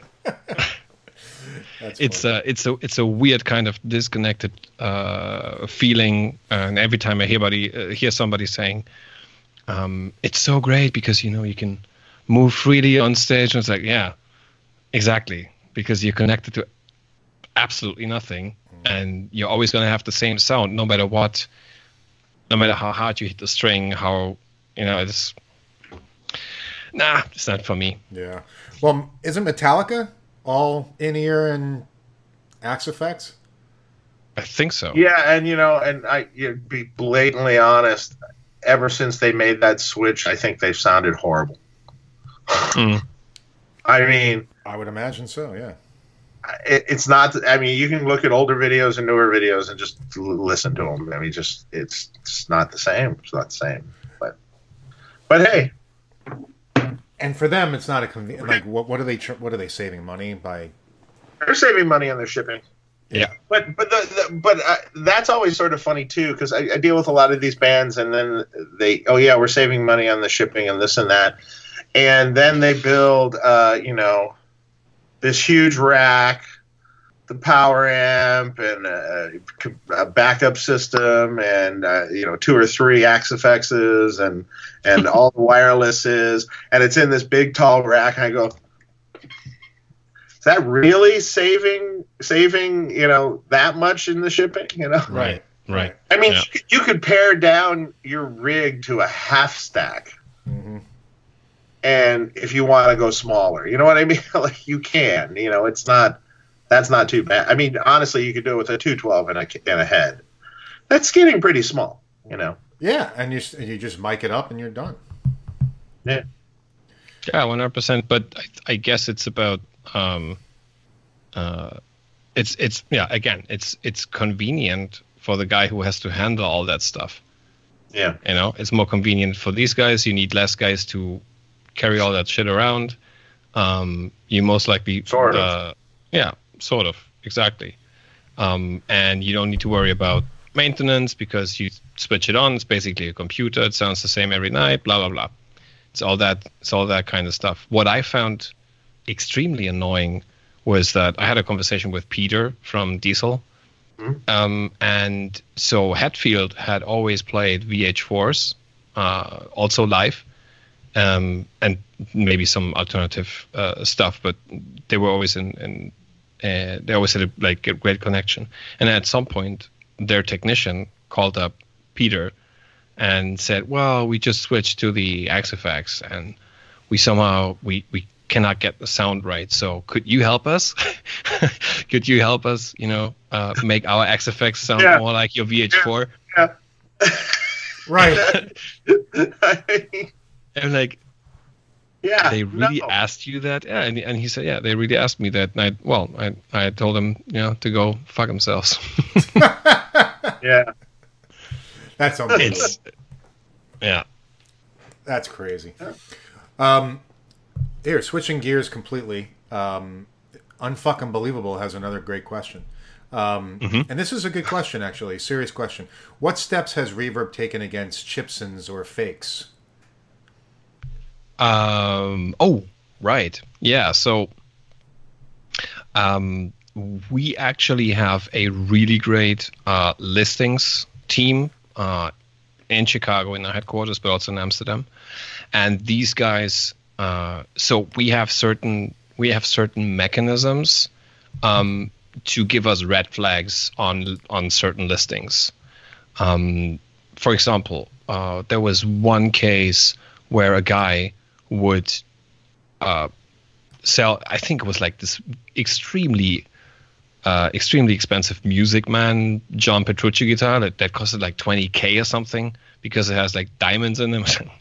Like totally weird. But so there was basically a guy who wanted to sell this thing, and he put up pictures, but he blacked out certain parts every time there was the serial number, and I don't know, it's like important parts he blacked out, which made it look like he doesn't have the guitar and he stole the pictures from somewhere and he just wanted to, cash in the money, or maybe he would have bought the guitar from that respective dealer and then, sold it for a higher value, whatever. But our systems send us red flags that here something is wrong with these images. And we also have mechanisms and algorithms to check stuff that doesn't add up. So we are always very careful and very thorough with these kind of checks, especially when it comes to fake guitars. And then usually a lot of these fake guitars are sold by first-time sellers, so that's another thing that we take into consideration. So there's a guy who has never sold on Reverb, and suddenly he comes up and he has I don't know how many Gibsons for insanely low prices. Another red flag. So there are a couple of things to prevent these things from happening. And we will be successful in the majority of cases. But obviously we cannot, there are guys that are just really clever and intelligent and go about this. So we always encourage every buyer, especially if somebody doesn't have a record, like feedback on Reverb, to really pay attention. And if something smells or looks fishy, then we have a flag below every listing to like, hey, can you look into this? This looks weird. I'm interested in this, but I'm not 100% sure if that's legit. Right. So we have a couple of things in place to prevent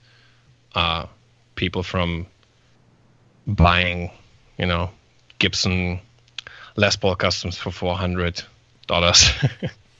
Yeah. I mean, there's plenty of that stuff being sold online anyway, but I haven't really come across a lot of fake stuff on Reverb, at least myself.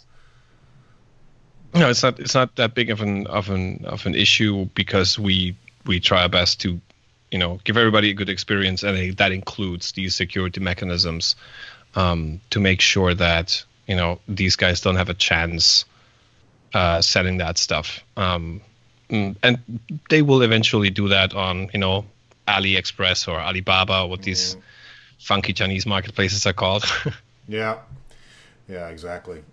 Oh, Cecil Music says Akira Takasaki of Loudness, underrated killer tone. Yes. I agree with that. Loudness rings a bell. Japanese heavy metal band in the 80s. Right. Huge in Japan. He was the Eddie Van Halen of Japan, basically. Oh, wow. Okay. Very good. Yeah, and they were in the 80s. I mean, what big festival do they play in the U.S.? Do you remember, Dave? Well, they when? In the 80s. Didn't they play like some big festival in the 80s?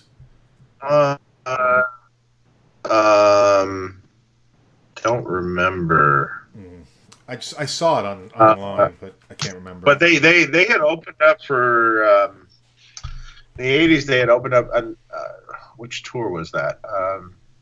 They opened up for Motley Crue in the 80s in Dr. Feelgood tour, maybe, or something. Okay. Yeah. Christo P, happy birthday from the other day, Dave. Cheers from Australia. Josh Lamas, hey guys, is it worth getting an SDE 3000 rack unit or just settling for a DD 500? How close is the vintage digital patch to the real thing? Dave, Pretty close. And it's a lot more convenient, and it's MIDI. So it depends on what your needs are and what you want to do. I mean, I like old gear too, so but it's pretty convenient to have the DD500. Yeah, it sounds great. Yeah, but I totally understand the question, because I had so on those tours with the metal band. Yeah. I was playing the VH4, and I had two Roland SDE 1000s in my rack. Yeah. Two of them. Good. Yeah, I guess because they were like some of the first like digital delays, but because of the converters being like 10-bit or something, they sounded pretty analog. And well, I just bought them because Ty Tabor had them, and then I was happy with them anyway. So. Yeah. Dave, you got. What's that, Dave? There's a lot of great old gear like that. That sounds amazing. You have several of those SDE 3000s, right? Oh, yeah. Yeah. Also, the reverb that they made in that series, too, SRV 2000. Right. Yeah. That sounded amazing. Some of the plate and halls in there are just crisp and cool and just really great. Yeah. The funny thing is, I've said this before to a lot of people, is all those old things, all the old Lexicons and the old Roland processors and old Korg, they all sounded amazing. But that's because even though they were inferior converters, the analog circuitry that was actually around those inferior converters was so much better than anything they use today. Right. Today it's disposable, sort of what you were sort of talking about in some respects. It's like great converters and great technology now, but then the art of the audio signal path has been lost. Except it's high-end recording gear, but it's just it's fun. They kind of replaced that totally like kind of flip-flopped the whole thing. Now they're like, this thing has, the best converters that you can buy on the market, blah blah. But everything else is like, why does it sound like it's okay? What? Yeah, why does it sound like shit? Yeah. But I can plug in this old delay from 1982, and it sounds amazing. Yeah, that's why it's still in a lot of studio racks, as like in the side rack, because either these guys have plugins that work well for them, and that sound okay, or they have a side rack and then they just integrate these like Lexicon reverbs. Yeah, some of these old clunky machines, they sound pretty great. Mm-hmm. Yeah, I agree. By the way, Dave, I don't know if I told you, but the ADA MP1 preamp that was given to me, the guy can't fix it. Why? He said it was actually too technical from whatever he was telling me. He basically said that there was something wrong internally that kept rebooting, and it wouldn't bring up the program or something like that, and something with a relay. I don't know, whatever he was saying. So he was like, he fixed the jacks for me, and I was like, well, I'll just come back and pick it up. He basically said he could fix it. This is the thing. He said he could fix it, but it was going to cost more than it was worth. Right. So I was like, well, I'm not. He was like, I think I can fix it for about $350. Mm-hmm. I'm like, so it's like a software issue. I honestly, I didn't understand what he was telling me. He was really talking over my head about what was wrong with it. Didn't you get it for free? I did get it for free. I mean, $300. I mean, you'd only have $350 into it. I don't know. What do those go for used? I don't even know. About $350, $400. Yeah. So, but I mean, if it's a software issue, what you could do, I mean, the EEPROM, all those things is pretty accessible, and you can change it yourself. So if you find a new EEPROM, maybe with an updated firmware version, that could help. And these EEPROMs are normally they go for like, I don't know, $50-$60. And you can change these yourself. It's as easy as changing a light bulb, pretty much. Interesting. All right, well, it's not a bad idea, Dave. Maybe I told him that I was going to just come pick it up, but maybe I should just tell him that. I don't know. I mean, do you think it's worth it to have it fixed?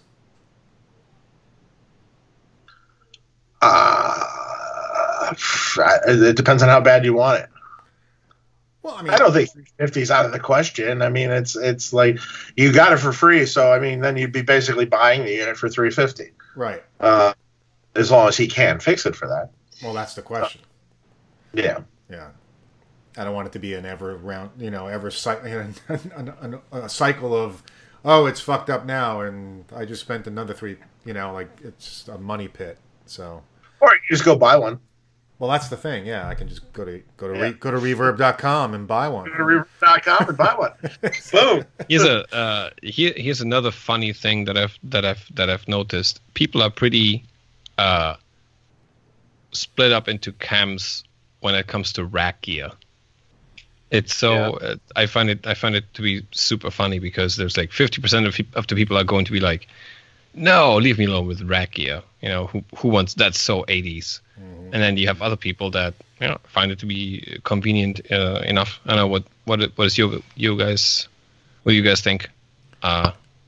Does rack gear it's gonna go and relive, or?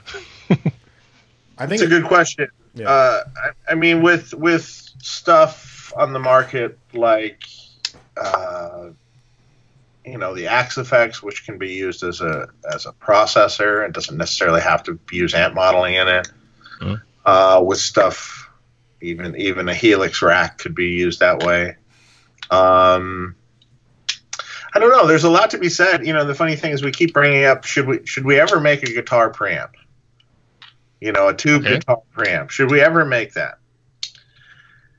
And there's so many people using racks now with their Axe-Fx's and things. It's not that foreign to have a rack now. And in a lot of respects, back in the late 80s, when everything was in a rack, it was in a very easy to move, well, sort of, easy to move, easy to plug in, easy to get on and off stage, because you had a controller board that you probably plugged in, set on top of your rack, right? And then it's just speaker cables to the cab. Sure.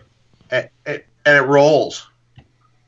That's quicker than having 2 amps and a pedal board. It was actually a better concept. So I don't know. I'd like to make a guitar preamp. That would be fun. Yeah, right. I mean, with the synergy stuff being out there, which is essentially something you would put into one of those racks. Yeah. Yeah, it would be cool to have a Friedman branded though, all in one with IRs built in. Tube preamp. Right. Yeah. That would be fun. Yeah, you could do that, and you could, if you wanted to play the I, you just plug it in XLR jack with an IR, or if you wanted to go, I see a lot of people go in hybrid these days, so they have something that feeds to the PA system straight away, but then also they use a cabinet because they just want that moving air on stage. Yeah. Is that what you do with Amp One? Cabinet? Depends on the location. So we recently played a show and we opened up for a band called 10cc. Maybe 10cc that had a couple of hits in the 80s. Yeah, I think so. I remember. Yeah, and 90s. And it was a pretty big venue, and the guy said, everything here is pretty much set up for DI, but if you want to have a stage volume through your cab, you can do that.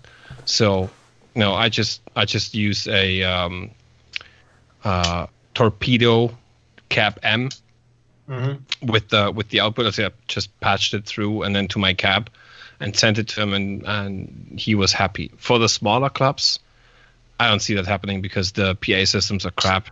So I'd always prefer cranking up the amp and play the cabinet.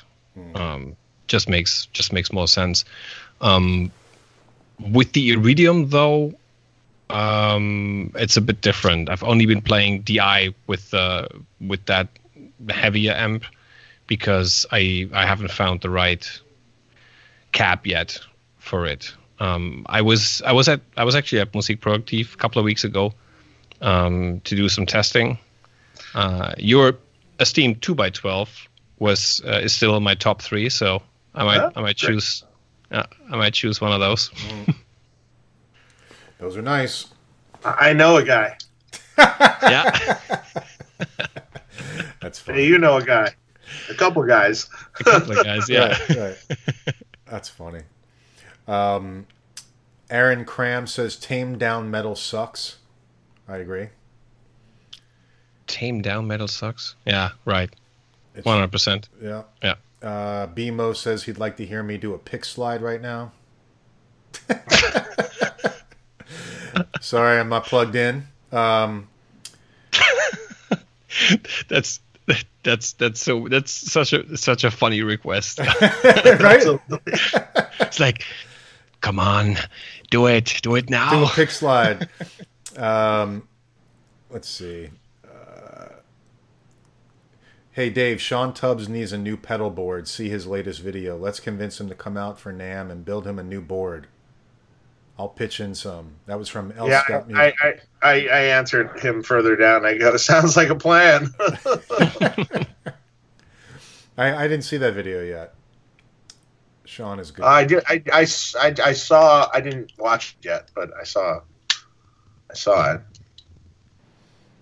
I'll have to reach out. If you want to hear a great sounding band, go see Government Mule. Oh yeah. Oh, absolutely. Oh yeah.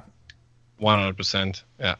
I've seen them live here in Germany. They're amazing. They are amazing. They're not afraid of stage volume. Oh yeah.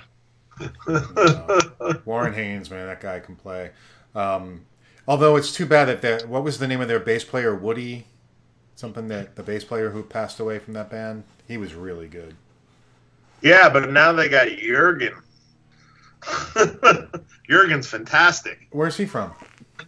Jurgen is Pete Thorne's buddy and friend, and Jurgen is just a monster bass player. He loves playing through like 200-watt Marshalls with bass. Like just mean and growling and nice. Wow. So he's that guy. Lemmy style. Yeah. So he does that with Government Mule. So they're a great band.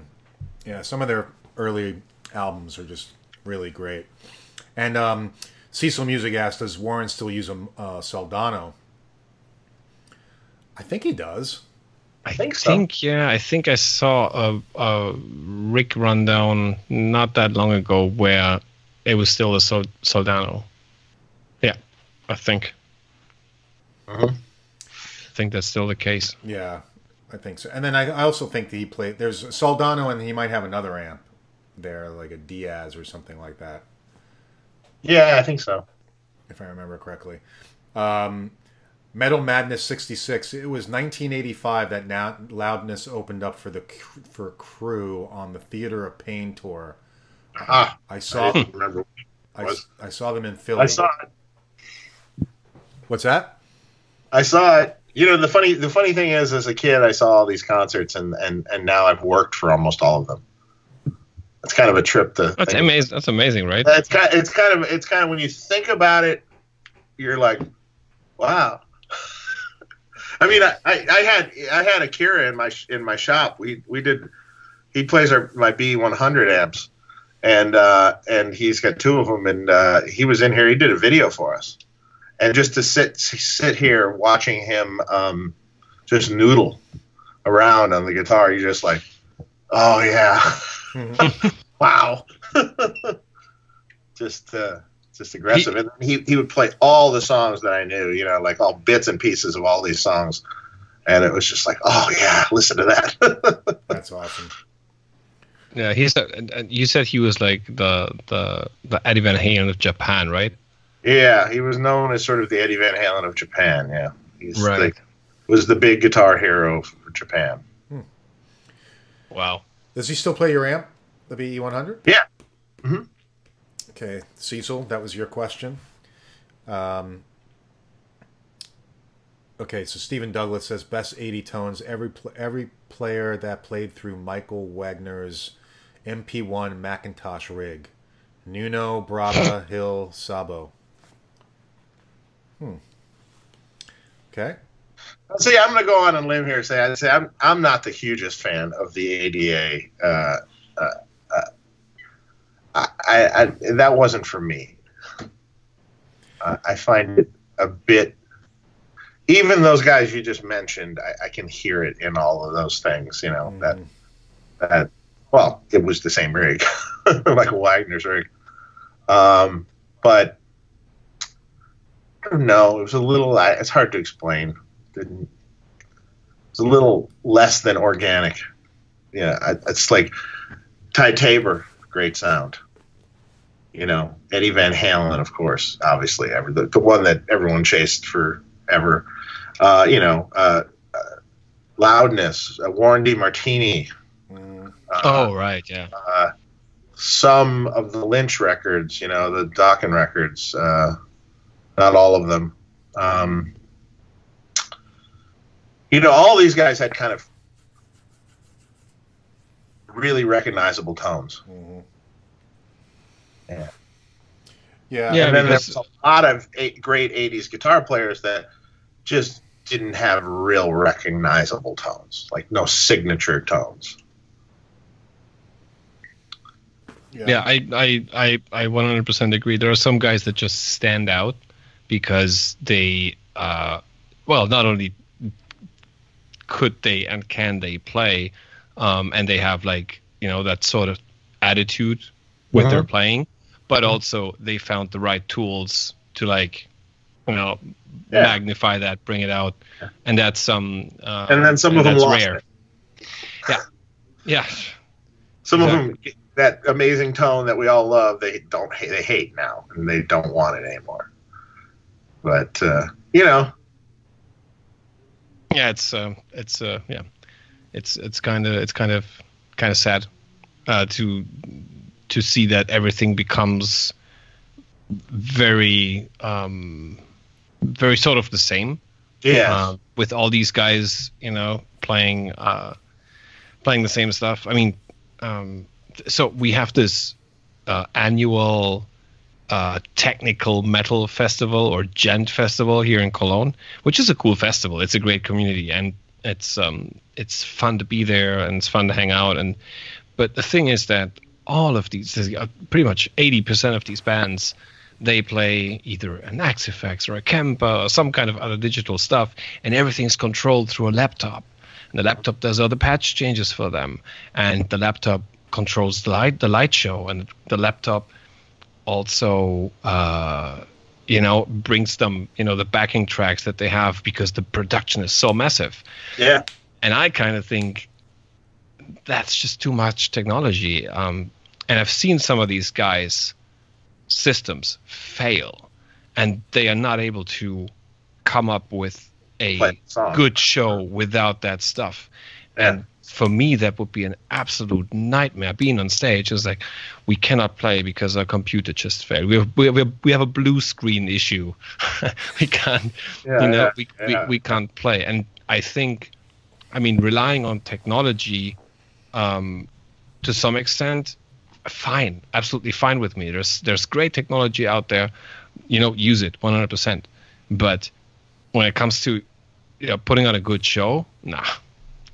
Yeah, just a band has to play play a show, man. Play. Yeah, the band has to sound good just playing together as a band, without everything else. Mm-hmm. A perfect example.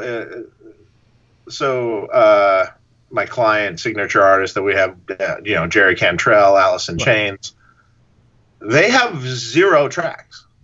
Yeah. There's no tracks. Anytime you've seen them, there is 0. It's all of them singing and playing, and that's what they sound like. And there's a lot to be said for that. A lot of people have accused, there must be tracks. And I've known the sound guy really well that used to mix them all the time. He's like, there's no fucking tracks here. If you can find the tracks here, tell me where they are. No, it's exactly. If you're a good band, if if you're good at what you do, you don't need a laptop to play your backing tracks and whatnot. If you're somebody like Devin Townsend, for example, who really has a production that includes lots of layers and strings and synths and whatnot, there's no way around this. You need to have that, because otherwise people are going to be disappointed. But like for Kiss, a metal band, Yeah, freaking Kiss. Yeah. Backing tracks. Come on. It's a joke. I agree. Yeah. It's absolutely weird. And then some guys that should have backing tracks are not using them. I've seen somebody recently in Munich using his phone to record some bits and pieces of a Bon Jovi concert, and that was just really awful, because John Bon Jovi was at least, I don't know, a half tone lower singing on most of like the hits, like Living on a Prayer, and he's like totally off. Mm-hmm. And he doesn't hear it, he doesn't recognize it, and that's when he's like, okay, use a backing track or don't play. What's that, Dave? I can tell you stories about that one. Yeah? Not on air. Oh, okay. Gotcha. Yeah, it's kind of, kind of weird. I used to be sort of a Bon Jovi fan in the early 90s, especially when they hit their peak like the mid '90s or something, and they were such a great live band. And then you see them touring, and the musicians are great. I mean, obviously Phil is an amazing musician, he's a great player, but if the lead singer sucks, then what's it worth? Yeah, exactly. Yeah. Interesting. Exactly. Yeah. Yeah. Well, yeah. I feel the same way about, unfortunately, about David Lee Roth and Van Halen. Oh. Yeah, this should be very interesting. I can't wait to actually. See this one. Yeah. Yeah. The band's really good. I can tell you that. They're rehearsing across the street, so I'm sure it's going to sound great. I mean, Alice Stroud. band's killer. Alice Sounds great. amazing. So what's going on? They're reunited, and they're David Lee Roth is doing a solo tour. He's doing a residency in Vegas, And then he's opening for Kiss. oh and then he's opening for Kiss on the whole next leg of their tour. okay. And they got a great this guitar player Alice Strada, who's from out here in Southern California. That is he played that in name. Van Halen, a band cover band called Eruption or something for a while, and he can do it verbatim, just really, really well. And he's been doing it for years. So. And they're doing all the Vice stuff also, and all the Oh, wow. he's been doing. He knows that's the best guy possible for that gig. So Gotcha. Okay. so the band sounds great. We'll see about the singing. Yeah, exactly. Yeah, it's funny. I have to because that seems to be like an age-old question as well, as Diamond Dave, or Sammy. the other guy. And I have to say, I have down in my living room, I have a vinyl that I really love. And it's actually my favorite Van Halen record, and it's 5150. So it's not Diamond Dave. So I'm guilty. Because I really like the songs on that record. It's just Oh, it's a great Yeah. record. There's no doubt about it. It's just, to me, it's just not as good as the Dave stuff. But you're younger than us, though, Frank, I think. So that's possible. It's possible. And also Van Halen was way bigger in the US and is still way bigger than it was in Germany. I mean, it was big in Germany, but there's no comparison to the US. Not even a chance.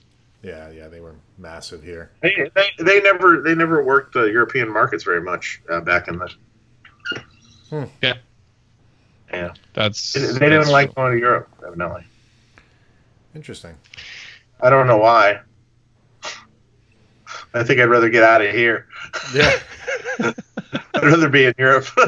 Maybe they couldn't get good drugs back then in Europe. Well, you can always go to the Netherlands, right? I mean, That's true. That's that that's that was another fun thing that I experienced last year at NAMM, because I mean, yeah, in Europe, if you want to have a good time and you want to enjoy yourself, you go to Amsterdam, because you can drink, you can smoke weed, whatever, and walk around the red light district and entertain yourself. And then last year we arrived at NAMM, and we arrived a couple of days earlier to settle in with the time change and everything. And the first thing my colleagues, some of my colleagues, were doing is like, we have to go to a dispensary. And I was like, what the hell is a dispensary? Because I didn't realize that weed was just legalized in California the beginning of that year. And I have to give it to these guys. It's, if they do something, they do it professional. So we went to this dispensary, and you get in there and they have I don't know how many million different sorts of weed. And then these really nice ladies that explained, he was like, hey, if you want to sleep, this is good for you. If you want to be creative, this is good for you. And I was like, and this thing is clean as a pharmacy. right. Yeah. It's unbelievable. Yeah. So basically, Los Angeles It's like Amsterdam, but with way better climate than Amsterdam has. That's for sure. Yeah, that's for sure. This past, well, the first, I think 2 years ago when I went to NAMM, not this last year, but the year before that, was the first year that I was just like, I cannot believe how much pot smoking is going on outside of the NAMM. Like the outside of the NAMM building was just like, no matter where you went, it was just like, wow. It's just the strongest scent of pot everywhere. It was crazy. Yeah, that was pretty insane. Yeah. And but yeah, it's I mean, it's okay. It's definitely not gonna harm you as much as other heavy stuff does, or like extreme everyday, drinking until you pass out. Oh yeah. No doubt about that. Hey, Peter Urban, thank you for the super chat. You rock. Send me your address. I'm going to send you a Tone Talk t-shirt too for the holidays. All right, Peter? Thanks for many great episodes in 2019. Keep it up, Mark, Dave, and guests. Here's to a fabulous 2020. Thank you. Thanks, Peter. Thanks, man. Really appreciate that. Let's see. And on that note, I mean, we probably should let this poor man go to sleep. Yes, probably. Probably.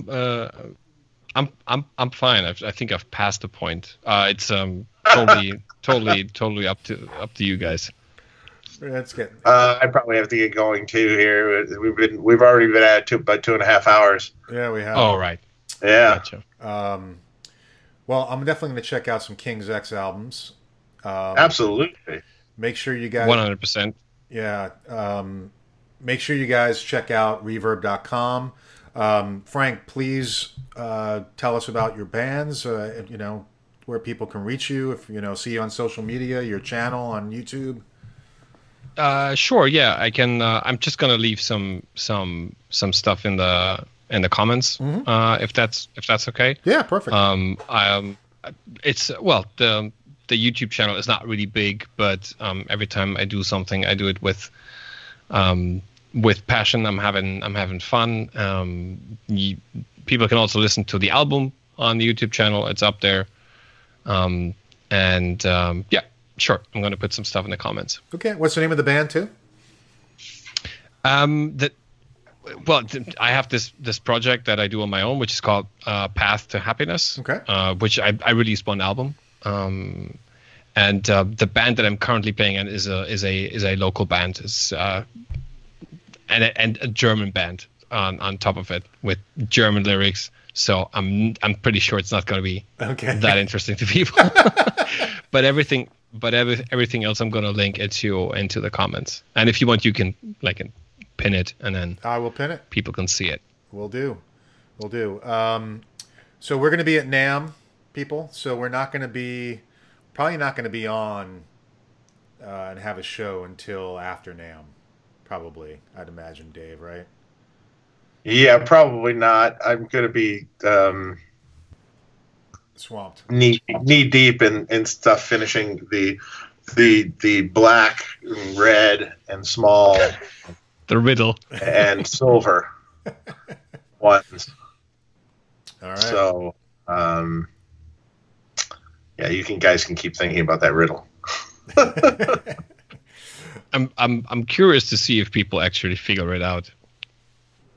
Someone might have figured something out, but the red one's the only one that gives it away. The red one's the only one, but I'm not sure. The red one. Okay. Well, Frank, man, thank you so much. It's a pleasure knowing you. You're a great guy, and I really appreciate you coming on the show. Check out reverb.com if you don't.